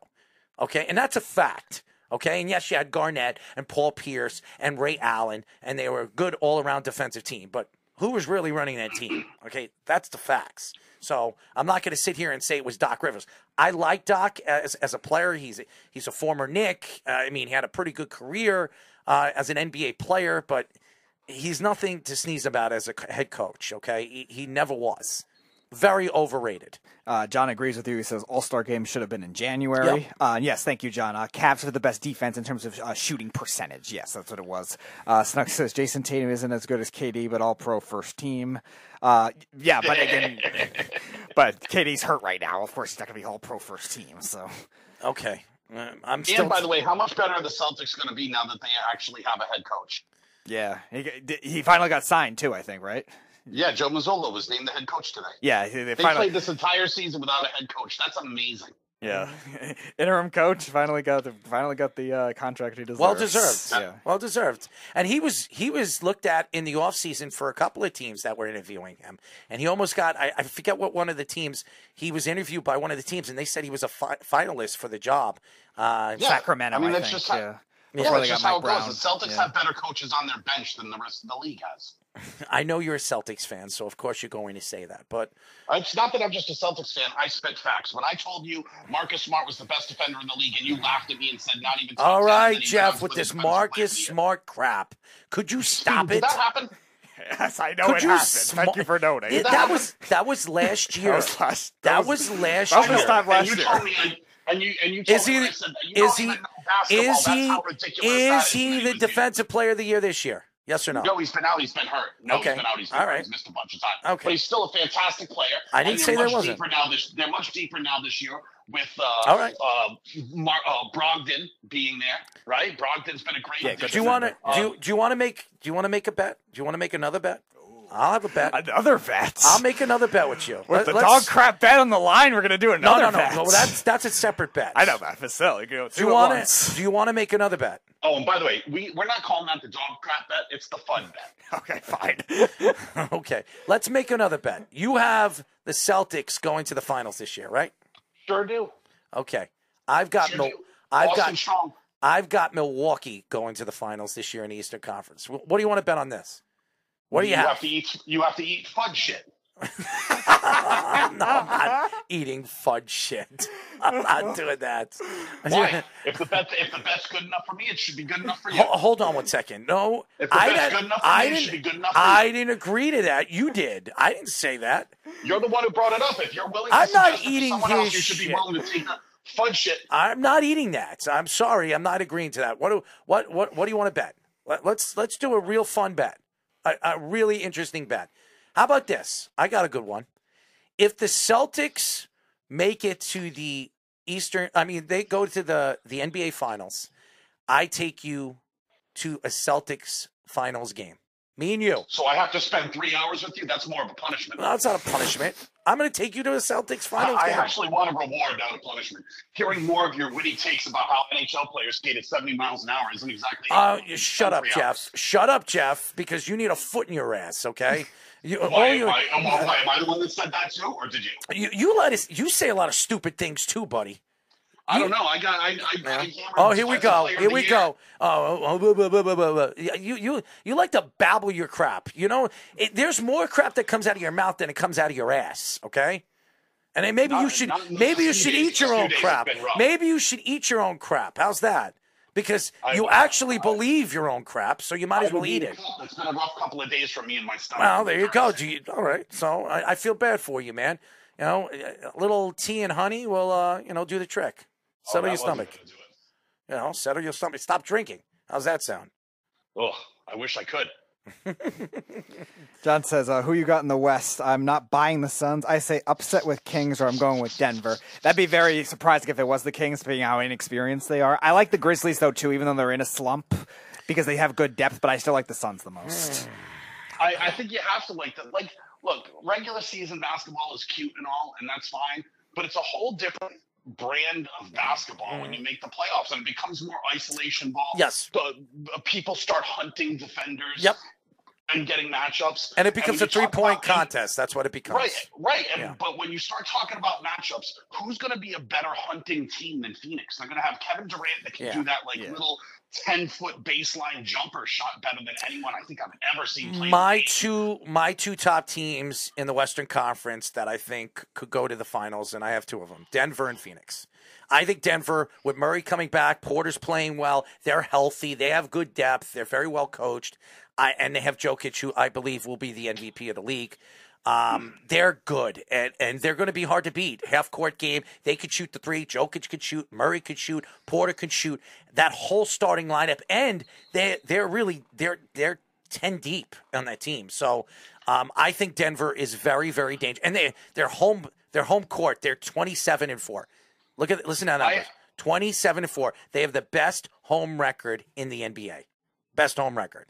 So they're dangerous. I got Celtics Suns as my final. And in the final, we will see the rematch of first team All NBA versus second All Team NBA. You're so stupid. The Nuggets have 7 scores over 11 points a game this year. It's unbelievable, and they're having a really good season. I told you, Speed. I told you they're a lot better than they showed last year, and it was all on Jokic's back when they made the playoffs. It's not going to be that. Murray is 100% healthy. He hasn't played for 2 years. We saw before he tore his knee up. This guy was one of the best point guards in the league, and what he did in the playoffs that year was fantastic. Yeah, I had them winning it all, or going to the finals when they were in the bubble. They went to the Western Conference Finals. They're really, really good, and I'm telling you right now, if there's anybody that could beat Phoenix and that team with the depth that Phoenix has coming off the bench with the talent that they have starting, it's Denver, and they have nobody. I repeat, they have nobody that can stop Jokic. Nobody. So it's going to be interesting. And by the way, as good as Chris Paul is defensively, look who he has to guard. Murray. Murray is, 2-3 inches bigger than Chris Paul. It's definitely. Which isn't hard. Murray's pretty good, dude. He's pretty but good. Being 2 or 3 inches taller than Chris Paul isn't hard. Yeah, but Chris Paul's older. He's 38 years old? Yeah. No, he's not the same defensive player. He's Murray, still good, but Murray's 27 years old, 26 years old, or something like that. Chris Paul's 38 with the knees of a 72-year-old. Yeah, that's why I think the advantage goes to Denver. It's going to be hard to defend Kevin Durant, but guess what? You put Jokic on Kevin Durant. That's what you do. He's a good defender. It's very hard to defend Kevin Durant. If you want to see someone do it, all you got to do is watch the first round of the playoffs last year. Jason Tatum body bagged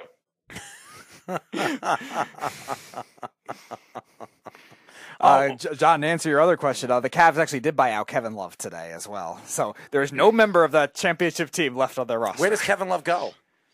Did they actually do it? Yeah, no, they actually did. They actually did do it. No, they actually did do it earlier. Because I remember seeing it all morning and saying that they were. No, they did it in the afternoon officially today. I saw a tweet. There are no members of the 2016 Cavs championship team on their roster anymore. Before we go, LeBron James and his camp reportedly frustrated on Anthony Davis' lack of availability.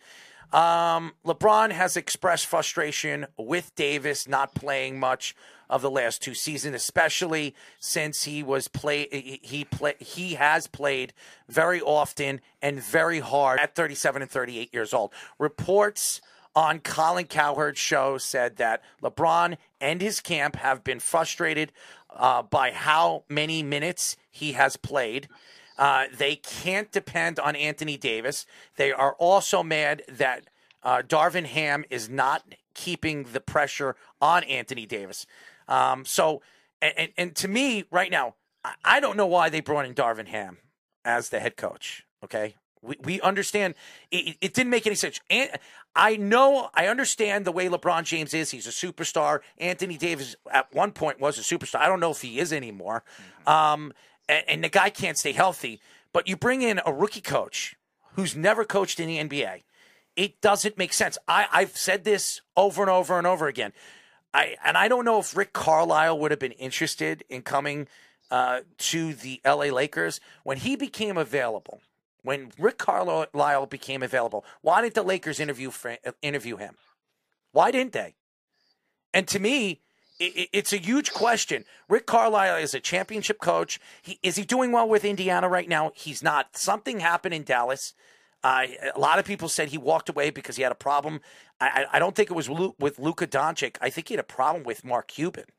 And there was also the fallout with Porzingis too, which didn't help either. Yeah, but I think it was Mark Cuban. Okay, but none of this is even relevant. You guys listen the whole point. Think about how laughable this whole thing is. Mm-hmm. LeBron James is complaining that Anthony Davis isn't playing that many minutes. Are you fucking kidding me? The guy that just missed basketball games so he could take a vacation with his family and go to the Super Bowl.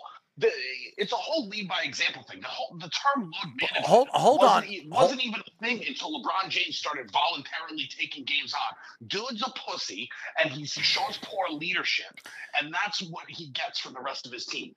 Well, what bothers me, their leader, nothing. Is a vagina. Nothing. I don't question LeBron James taking a couple of games off. As a matter of fact, he played. Do you think it's a good look? No. To complain about other people Michael Jordan never. Going to the Super Bowl? Michael Jordan. Going to the Super Bowl? Jeff. Michael Jordan never did it, and he knows that all the fans are coming to see him. I understand what you're saying, but also LeBron James has played in a lot of games for this team. He's one of the main reasons why this team might be a playoff team. It's not saying much with this team. Anthony Davis hasn't stayed healthy, and for the amount of players that they traded for him, and look at what Brandon Ingram's doing right now. Look what he's doing. Look at the guys that they traded away to land Anthony Davis. Yes, they won a championship. They won it in a COVID year, in a short season, in a bubble. Okay, and everybody is taking away why they won that championship in that year because that same year Golden State with the injuries that they had, they barely made the playoffs, and nobody even spoke about that. And then a year later, Golden State wins the championship. And now what are we talking about Golden State? Golden State had the top 5 pick in Wiseman. They trade him off. He becomes a bust. And you look at this team as a whole. You look at the NBA and the Western Conference right now, it's completely all these stars, all these big names that everybody wants to go and see. That's all you're seeing. The team stinks. The Golden State Warriors stink. They're not going anywhere this year. The Lakers stink. They're not going anywhere this year. We mentioned where we see some of these teams are. Kevin Durant's still on the top of the league. He's still as dominant and as dominant as a player could be at his age. Coming back from the Achilles and everything like that, Kevin Durant has really shown his worth to an organization. And now he's going to a Phoenix Sun team that needed that boost, that talent. So, again, Memphis, you were talking about this too, Jeff, the other day. Memphis with Ja Morant and the talent that they had and the way they've drafted, this team is one of the teams that you look forward to. Sacramento, who would have thought that Sacramento would be the 3rd seed in the Western Conference? Look how bad the Western Conference is. Sacramento, one of the worst teams in the NBA for the last 10 years, is now a 3rd seed in the Western Conference. And by the way, the Golden State Warriors that everybody kisses their ass, they're 29-29. And I don't want to hear that Steph Curry hasn't been 100% healthy this year. He's never 100% healthy. But everybody loves this guy. He loves to throw his mouthpiece at people, and he loves to dance around and do his stupid shimmy. When it comes down to it, when push comes to shove, and with the talent that they have, there is no excuses for this team this year. Period. None of that has anything to do with the subject that's in hand. You went on a whole tangent about every other team. What about LeBron James? The bottom line is LeBron's a bitch. I disagree. I disagree. He's talented. You can't. Great, he's talented. That team is a reflection of him. He's taking games off to go to the Super Bowl, but yet he's complaining other people aren't playing minutes. Dude, how about you start putting in some of the minutes? How about you lead by example? All he is steroided out Kyrie Irving without the flat earth conspiracy. Oh, he is much more talented than Kyrie Irving. And by the way, I'm not a big fan of what he does off the court and what he says off the court, but the guy is a talent. He's a physical specimen. Yeah, great. And I'm not going to say he's talented. Great, he's talented, but this just goes back to what we were talking about with Kyrie. Mm-hmm. Lead by example. And you taking time off to go to the Super Bowl, but yet you're going to complain other people aren't playing? Dude, you're fully healthy and you're at the Super Bowl during basketball season. Grow up.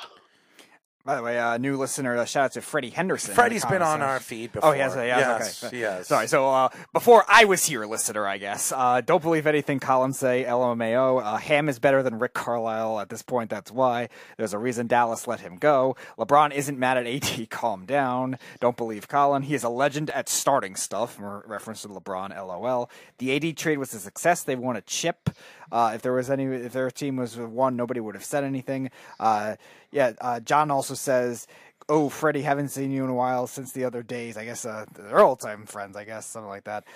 Snug says, "How about them Kings?" Yes, they finally can deserve some credit. Yes, the Kings. I have a lot of respect. I have a lot of respect for LeBron James. I know you don't, Jeff, and I know a lot of people can't stand him. It's not that I don't respect him. I do respect him, but I just think this complaint is ridiculous. You can't complain about other people not playing minutes when you're skipping games to go to the Super Bowl. You're not hurt. You're healthy. Well, again, Anthony Davis has played only half the games this year, in 36 games in a 72-game season. He's played 36 games in a 72-game season for the last 2 years. I mean, right, but that's not good. And when you're a championship competitive team and when you're expected to be on top of the Western Conference and you're getting paid the money that you're getting paid, Anthony Davis is making $40 million. $40 million. He's only played 36 games in because he's been 72 games in 2 years. Because he's been legitimately hurt, and that can the be guy's always hurt. He was hurt. Right, he was hurt. Right, and that can be a fair complaint. But that's also a valid reason to not be getting minutes, that you're legitimately hurt. You know what's not a valid reason to not get minutes? Going to the Super Bowl. But LeBron has played in 45 games this year out of the 59-game season.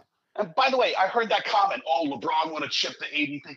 It was a COVID bubble chip. And also, it doesn't count. Jeff, how old is Anthony Davis? I don't know. How old is he? I don't know. Is he 30? He's about 30 years. How old is LeBron James? 38? He's 38. LeBron James has played in more than half the games this year. He's played in more games than Anthony Davis. Anthony Davis is 30. Yes, and LeBron. And how many? True. That's unbelievable. I can't imagine showing up to work half of the time. That must be incredible showing up to work half the time. And you still got to go to the Super Bowl? Wow. I wish his employers could fire him that he takes time off of work to just go to Super Bowl. Freddie says, my guy is a Braun hater, LOL, sounding like Skip, LOL. It's not like he wants to get hurt, you guys. I'm not a hater. Dude is skipping work to do something that's not work when he's fully healthy. I didn't know NBA players got sick days. Is that what he did? Did he call out and get a sick day? John Suggs also says, love signs with LeBron to reunite, LOL. Yeah, that would be funny. Probably not going to happen, but would be funny. Would you rather have Kawhi or AD? John also asks as well. Probably with the type of... Kawhi. I would say Kawhi with his body type right now is probably going to last longer. Kawhi's coming back from a big knee injury. It took him a little while this year to figure things out and get the tempo of the game back because he's been out for almost 2 years. But Kawhi Leonard is playing at the top of his game again. And in a playoff game, Kawhi has been a winning player. He took the Toronto Raptors to championship and won a championship with the Toronto Raptors. Okay? He did it. He was the big man. It was a great team. What? I'm sorry? It was a great team. They were a good team. They weren't great. They were a good team. They were a good team. They weren't great. They were like a good team. 5-6 seeds before he came. And honestly, nobody in their wildest dreams thought they were going to win an NBA title. And by the way, a lot of people in the comments, oh, Kawhi, oh, Jokic, oh, LeBron, oh, AD. Put some respect on Jason Tatum, the best basketball player in the NBA. And by the way, Freddie says during the Super Bowl, LeBron didn't have a game. The Lakers did not have a game. Yeah, you're right. It was the next day, and he still missed it. Okay. And LeBron James is 38 years old. He's going to take his time out. He still played 45 games this year already. Well, you still don't get to complain about other people not playing minutes. But Anthony Davis is making $40 million. Let me ask you a question. Where is Anthony? Dude, if you're legitimately hurt, you're not supposed to be playing those minutes. Jeff. Oh, this is the RG3. Oh, your knee's completely blown out. Well, go out there anyways and completely fuck it up, I guess, right? Jeff, you look at LeBron James's numbers right now as an NBA player at 38 years old. Have you ever seen a player at 38 years old have the numbers that he has right now? Michael Jordan. Michael Jordan. Missed a bunch of seasons. A bunch of seasons in his prime is way better than. I agree with you. Michael Jordan is the greatest He's the greatest athlete to ever play in a professional sports. I'm not comparing Michael Jordan or LeBron James. You just asked if you ever seen numbers like that, and I said yes, Michael Jordan. Okay. Besides Michael Jordan, have you ever seen anybody have numbers like that at the age of 38? Kareem never had 30 points a game at the age of 30. And not 7 assists. Never. Rebounds. Never. Go look at his numbers. Never. Maybe 8 rebounds. One of the greatest players ever, Bill Russell. Bill Russell, 11 rings. Okay, that has nothing to do with what we're talking about. You told me that, you're going off topic. Well, you're going off topic. You wanted numbers. I gave you a number. 11. Bill Russell at the age of 38 was an old man. He was, hanging on a limb at the age of 38 as a basketball player. And you know what he was hanging from that limb with? 11 rings. Oh, good. And LeBron James has won 3 titles, okay? Kareem Abdul-Jabbar, his age 38 season, had 23.4 points, 6.4 rebounds, 3.5 assists. Yeah, not even close. And by the way, you know what LeBron leads the league in? Crying. Oh, I got fouled going to the loop. Yeah, you traveled first, dummy. If you look at LeBron James's numbers, there's only 3 years that he had better numbers at his younger ages than the age of 38. I mean, come on, man. This guy's unbelievable. And by the way, his shooting percentage is better than it was last year. He's putting up great numbers. There's no doubt about that. But his team still stinks. Why is that? I understand. Maybe Anthony Davis can't stay healthy. Maybe Anthony Davis can't stay in the lineup. Maybe Anthony Davis isn't as good as everybody thought he was. Or maybe this is LeBron being a victim of the very thing that he started first, right? With these super teams. I'm going to create a super team. You might. I would agree. I would agree with you. I would agree with you. Show up, and now he's hurt, right? He's legitimately hurt, and now the whole thing falls apart. And now LeBron gets to cry because my super team isn't working. Freddie also said, not MJ, not even Bill Russell, LOL. Yeah, Michael Jordan actually only had 22.9 points per game. Now, granted, he was out of the league for 3 years, but still, he didn't even have it either. He also said this. Don't compare. Nobody's comparing. No, I'm talking Freddie. Freddie, do not. Freddie, do not. I repeat, do not put LeBron James in the same conversation as Michael Jordan, because I could show you, Freddie, I could send you something right now that percentages and numbers, if you put them anywhere close together, LeBron James's numbers are nowhere close to Michael Jordan's. Nowhere close. But this is where the career numbers thing is just laughable, right? Because they'd be like, oh, LeBron's got one. Yeah, LeBron's got those career numbers because he was allowed to go to the NBA right out of high school, which wasn't even a thing for Michael Jordan. Oh, my God. Right? Freddie says. Which wasn't even a thing. So he would have 3 more years there. Then his father gets killed and he was out of the – so he would have had 6 more NBA seasons. Can you imagine 6 more prime MJ years? Yeah, I agree with you. I would agree. And Freddie's saying Bron is better than MJ. No. If you think LeBron James is better than Michael Jordan, first of all, Michael Jordan has never gone to a Game 7 in a final. Never gone to a Game 7. And the talent that Michael Jordan played in the 90s and the 80s, much better talent than what LeBron James has faced in the 2000 and now. Okay? Michael Jordan won championships with stiffs like Luke Longley, and LeBron can't get the eyebrow to play. Like, is this even a comparison? No. Guys getting $40 million, can't even get that dude to play. Where he's dragging this fat kangaroo around from Australia and winning NBA championships, and somehow Michael Jordan isn't the greatest? Kick rocks. MJ needed an all-time team and an all-time coach. The reason why they were an all-time team was because of MJ. Just so you know, Mr. Henderson. That's why they were an all-time team, because of Michael Jordan. All-team defensive player, all-team offensive player, MVPs. I mean, the guy was a dominant force. And to compare LeBron, Freddie, how old are you? Honestly, how old are you? Because Michael Jordan was such a great leader. He got Dennis I Rodman like you, Freddie, but for you to say that LeBron James is better than Michael Jordan is outrageous. It's crazy. Scottie Pippen. Okay, Scottie was a great defensive player. Really, ahead of the game at the power forward / small forward position as a defensive player. The guy was a good offensive player, not a great offensive player. And by the way, as good as they were with obviously Scottie Pippen and Rodman and all the players that they had, Michael Jordan was the guy that stirred it up. He was the guy. You look at when the Cavaliers won a championship, as good as LeBron James was, and he made the block, and he did all those stuff. Kyrie Irving hit the big shots. He hit the big shots, and we lost the great Jeff. Bro, the Bulls was beating a Larry Bird that had a bad back. Hold on 1 second. First of all, if you think, by the way, Larry Bird and Magic Johnson have come out and said, even at the top of their games, they weren't even close to the player Michael Jordan was. If you think that Larry Bird, if he didn't have a bad back on that Celtic team, they were going to beat the Bulls of the 90s, you're out of your mind, okay? They weren't good enough, even with Robert Parrish, even with the talent that they had over there, the McHales, at their prime of their careers. Michael Jordan, when everything was put together in the 90s, when they brought in, when Paxton was there and Longley was there and Scottie Pippen was figuring things out, and then obviously Phil Jackson and B.J. Armstrong and all those guys, if they were on any other team, they wouldn't have been the play. Just like when I say about Derek Jeter. Derek Jeter wouldn't have been Derek Jeter if he didn't play with the Yankees. He would have been a great player. Is he a Hall of Famer? Is he compared to some of the greats? Never. Michael Jordan made everybody around him better. When you think of the great players that LeBron James played with, is Kyrie Irving going to be a Hall of Famer because of LeBron James? No. Okay. Is Kevin Love going to be a Hall of Famer because of LeBron James? No. Is Chris Bosh going to be a Hall of Famer because of LeBron James? No. Dwayne Wade? No. Okay. No.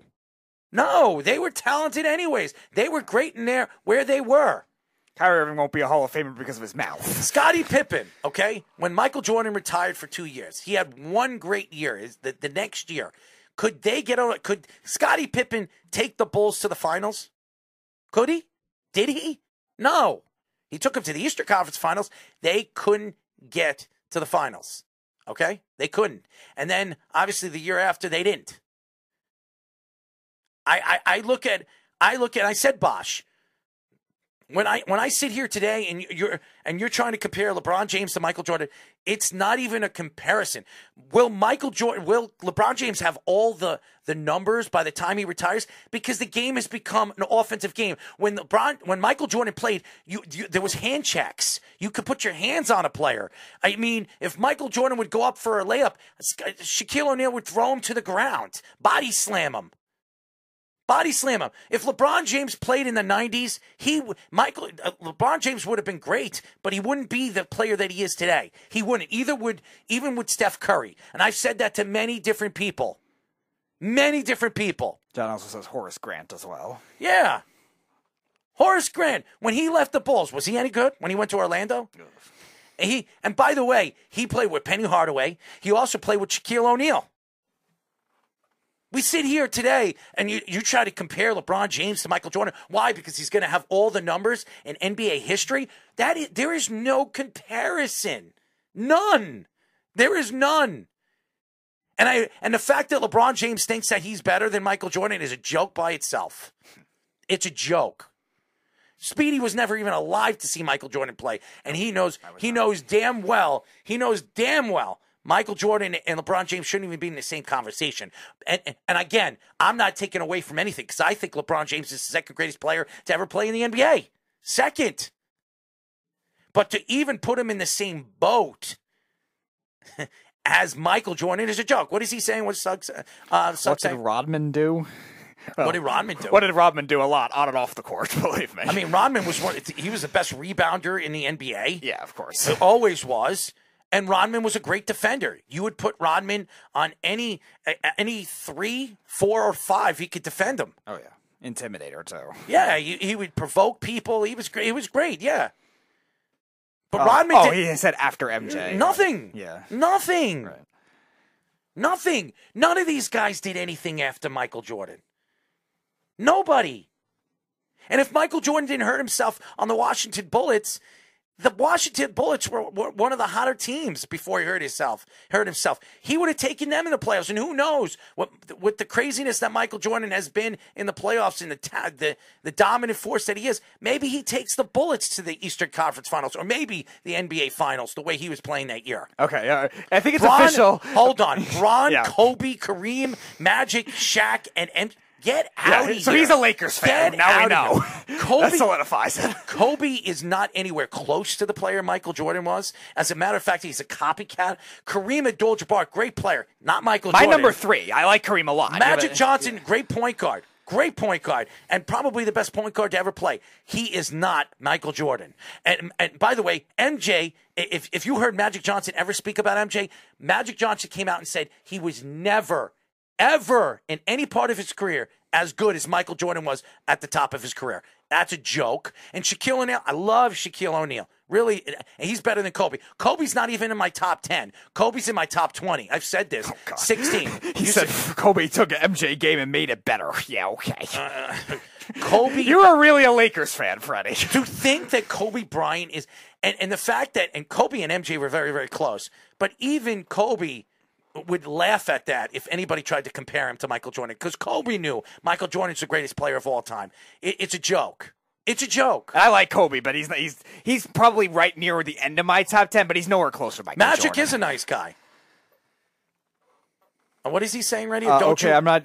Dare you hate on the mama? He's in my top 10, but he's not. He's not in my top 10. No, I know he's not in yours, but he's not close to Michael Jordan. Like he's probably in the lower end of my top 10. I have already got it. I would take Shaq over him. I would take Tim Duncan over him. Yes, I would take Kareem Abdul-Jabbar, Larry Bird, Magic Johnson. I could go on and on and on and on and on that I take over. I like Hakeem Olajuwon. There are 15 players that I would take. 15 players I would take over Kobe Bryant. No, I wouldn't put him in my top 10. I wouldn't. Yeah, you laugh. Shaq over Kobe. Who was the MVP of the 3 consecutive championships that Shaq and Kobe won? Who won the 3 MVPs in the playoffs? Shaquille O'Neal. Who was the best player on those teams when they won those 3 championships in a row? Who won a championship after he left the Lakers and went to Miami. Yes, he had Dwayne Wade. Who won that championship? Shaquille O'Neal. Kobe won when they brought in Gasol. He brought all these players, these good players on the Metta World Peace and all those other guys. Okay? Kobe, when Shaq left, did Kobe make the playoffs? Did Kobe make the playoffs? Did Kobe get out of the first round without Shaquille O'Neal? As good as Shaquille O'Neal was, as good as Kobe Bryant was, and I'm not taking shots at the Mamba. He was a fantastic player. He was one of those players that you love to watch. Yes, I would take Tim Duncan. Tim Duncan's in my top 5. And John also says Julius Erving, too, as well. Yes, fantastic as well. Yeah, Tim Duncan's in my top 5. I would put him there. And I would take Bill Russell okay. in my top 10. One of the greatest defensive players of all time. Won 5 championships, like Jeff said. Will Chamberlain, I take over him. Oh, yeah. You talk about records. I mean, that's 10 guys right there. That's 10 guys right there I take over him. I mean, there are so many other players. Oscar Robertson, I take over him. John also said Isaiah Thomas as well. Borderline. I still take Kobe over Isaiah. Yeah, a little more well-rounded. I would take Kobe over. Isaiah's like in my top 20. I would say Isaiah's 17, 18. But there are a lot of players that you forget. Freddie, you weren't alive for. I wasn't alive for. That you forget how great they were at their positions. I'm noting that Freddie's only putting Lakers in his top 5. It seems like you're a Laker fan, Freddie. Because he was against plumbers? Okay, give me a break. Bill Russell was a fantastic player. He was.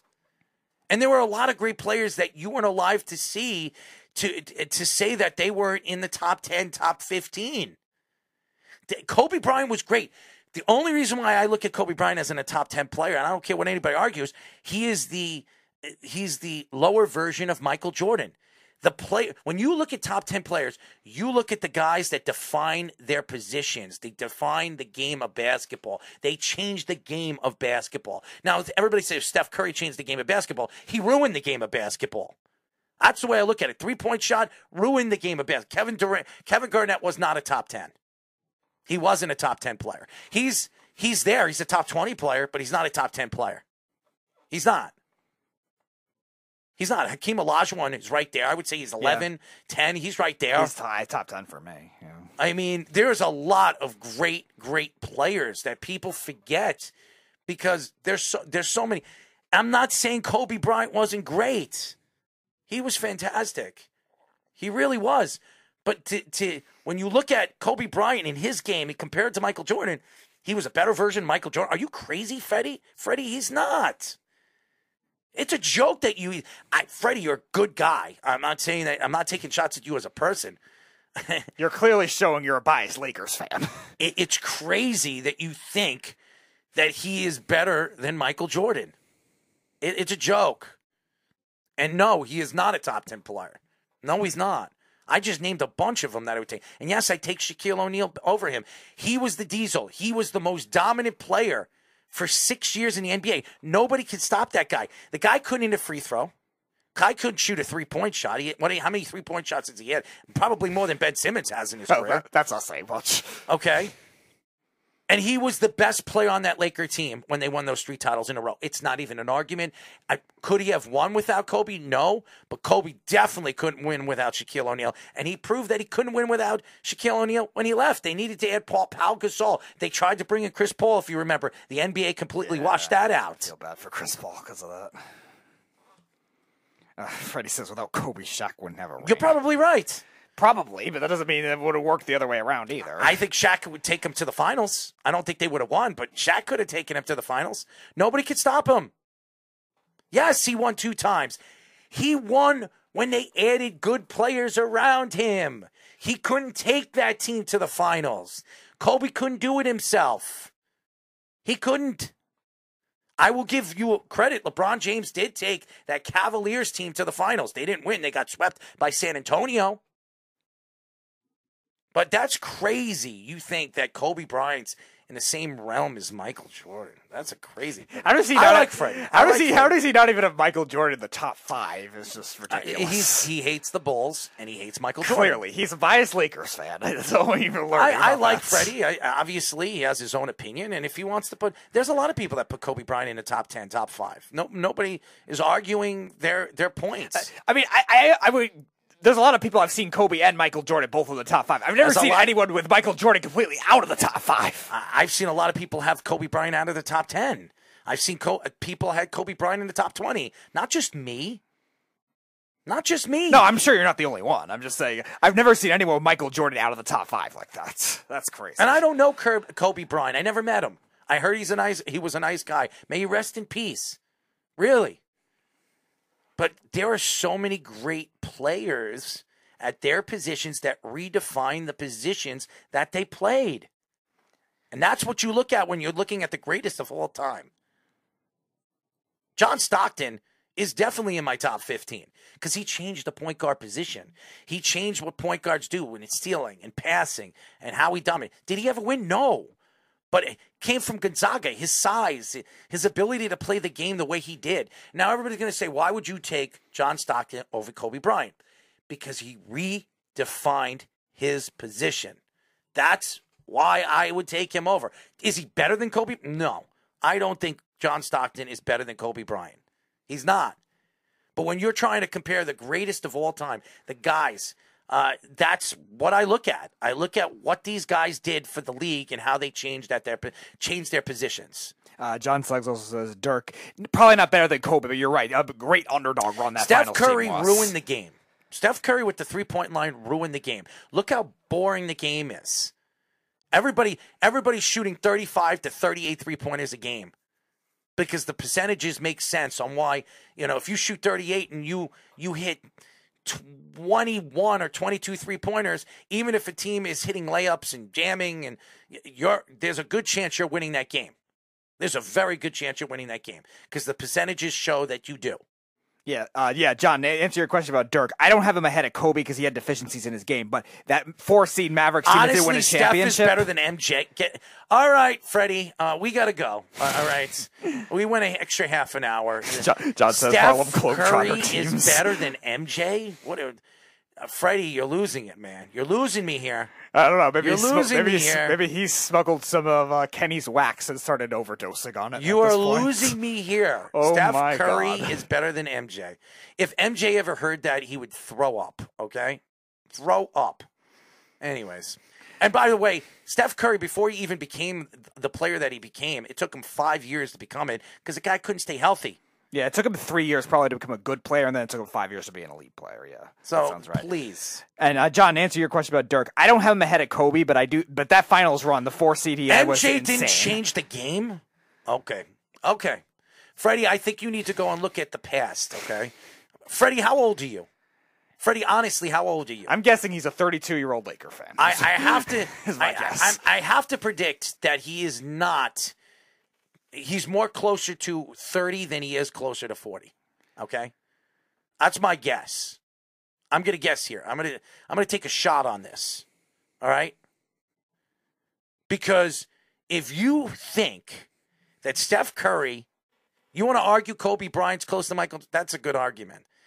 To say that Steph Curry is in the same conversation as Michael Jordan is a joke. It's an absolute joke. Anyways, thank you to JT Byrne for joining us. He was fantastic. Thank you to all the fans. We'll be back on Monday. We have one show next week. I'll be in Toronto all week. Listen to the show. It's going to be 4 hours on Monday, guys, starting at 7 o'clock. Who do we have, Speedy? So the only one definitive, LeVar Arrington had to move to the following week. He said he wanted to do Wednesday instead. So as of right now, we got at 10 o'clock, Chris Gronkowski, brother of Ron Gronkowski, but he played in the Rob Gronkowski. Brother of Rob Gronkowski. I said that. You said Ron. Oh, I did? Okay, sorry. Whatever. Chris Gronkowski, yes, played for the Patriots and the Steelers as a fullback and tight end. He's at 10. He's the only one known right now, but we'll see if we have another one, too. I've been reaching out to a bunch of different people that were supposed to be on in previous weeks. We'll see if they come on. LeVar Armstrong will be on the following week on Wednesday, March 1st at 7:30 on that show. But, yes, Monday, Chris Gronkowski, 10 Monday o'clock. will be a 4-hour show. We usually do a 3-hour show because we're only doing one show next week. It will be 4 hours. You guys can call the show. Any of the fans, all the fans, thank you for listening to the show. We really appreciate all the support, all the love. You guys are fantastic. You're all, not only fans for us, but through our network and what we do here at the Worldwide Sports Radio Network. And guys like Freddie and all, listen, you have your own opinion. You can argue your points. That's great. But John Suggs, we'll see you next week. Thank you. Thank you for all the fans that tune in to us and argue your points. That's what we try to do. We try to give you guys entertainment and an argumental. You're sitting home and you want to argue sports or you want to interact with us in sports, you can call the show whenever you want. You can interact on our feeds. We really appreciate all you fans out there. Continue following us and continue supporting what we're doing as we move forward in the network. We'll be back next Monday. Listen to the Weekend Crunch, which airs on 103.9 every single Saturday. What are we 7 o'clock? This is a weird week. So the Islander game is at 5. So it'll be on probably, or I guess our show will be on around 8:30, something like that. All right. So our show will be on at 8:30 live on 103.9 FM. If you don't live here on Long Island, go to LI News Radio or you go to iHeartRadio. Look up LI News Radio. And you can follow us. And you can listen to our show if you don't live here on Long Island. Thank you to all the support. We'll talk to you next week. Good night. It's the Worldwide Sports Radio Network.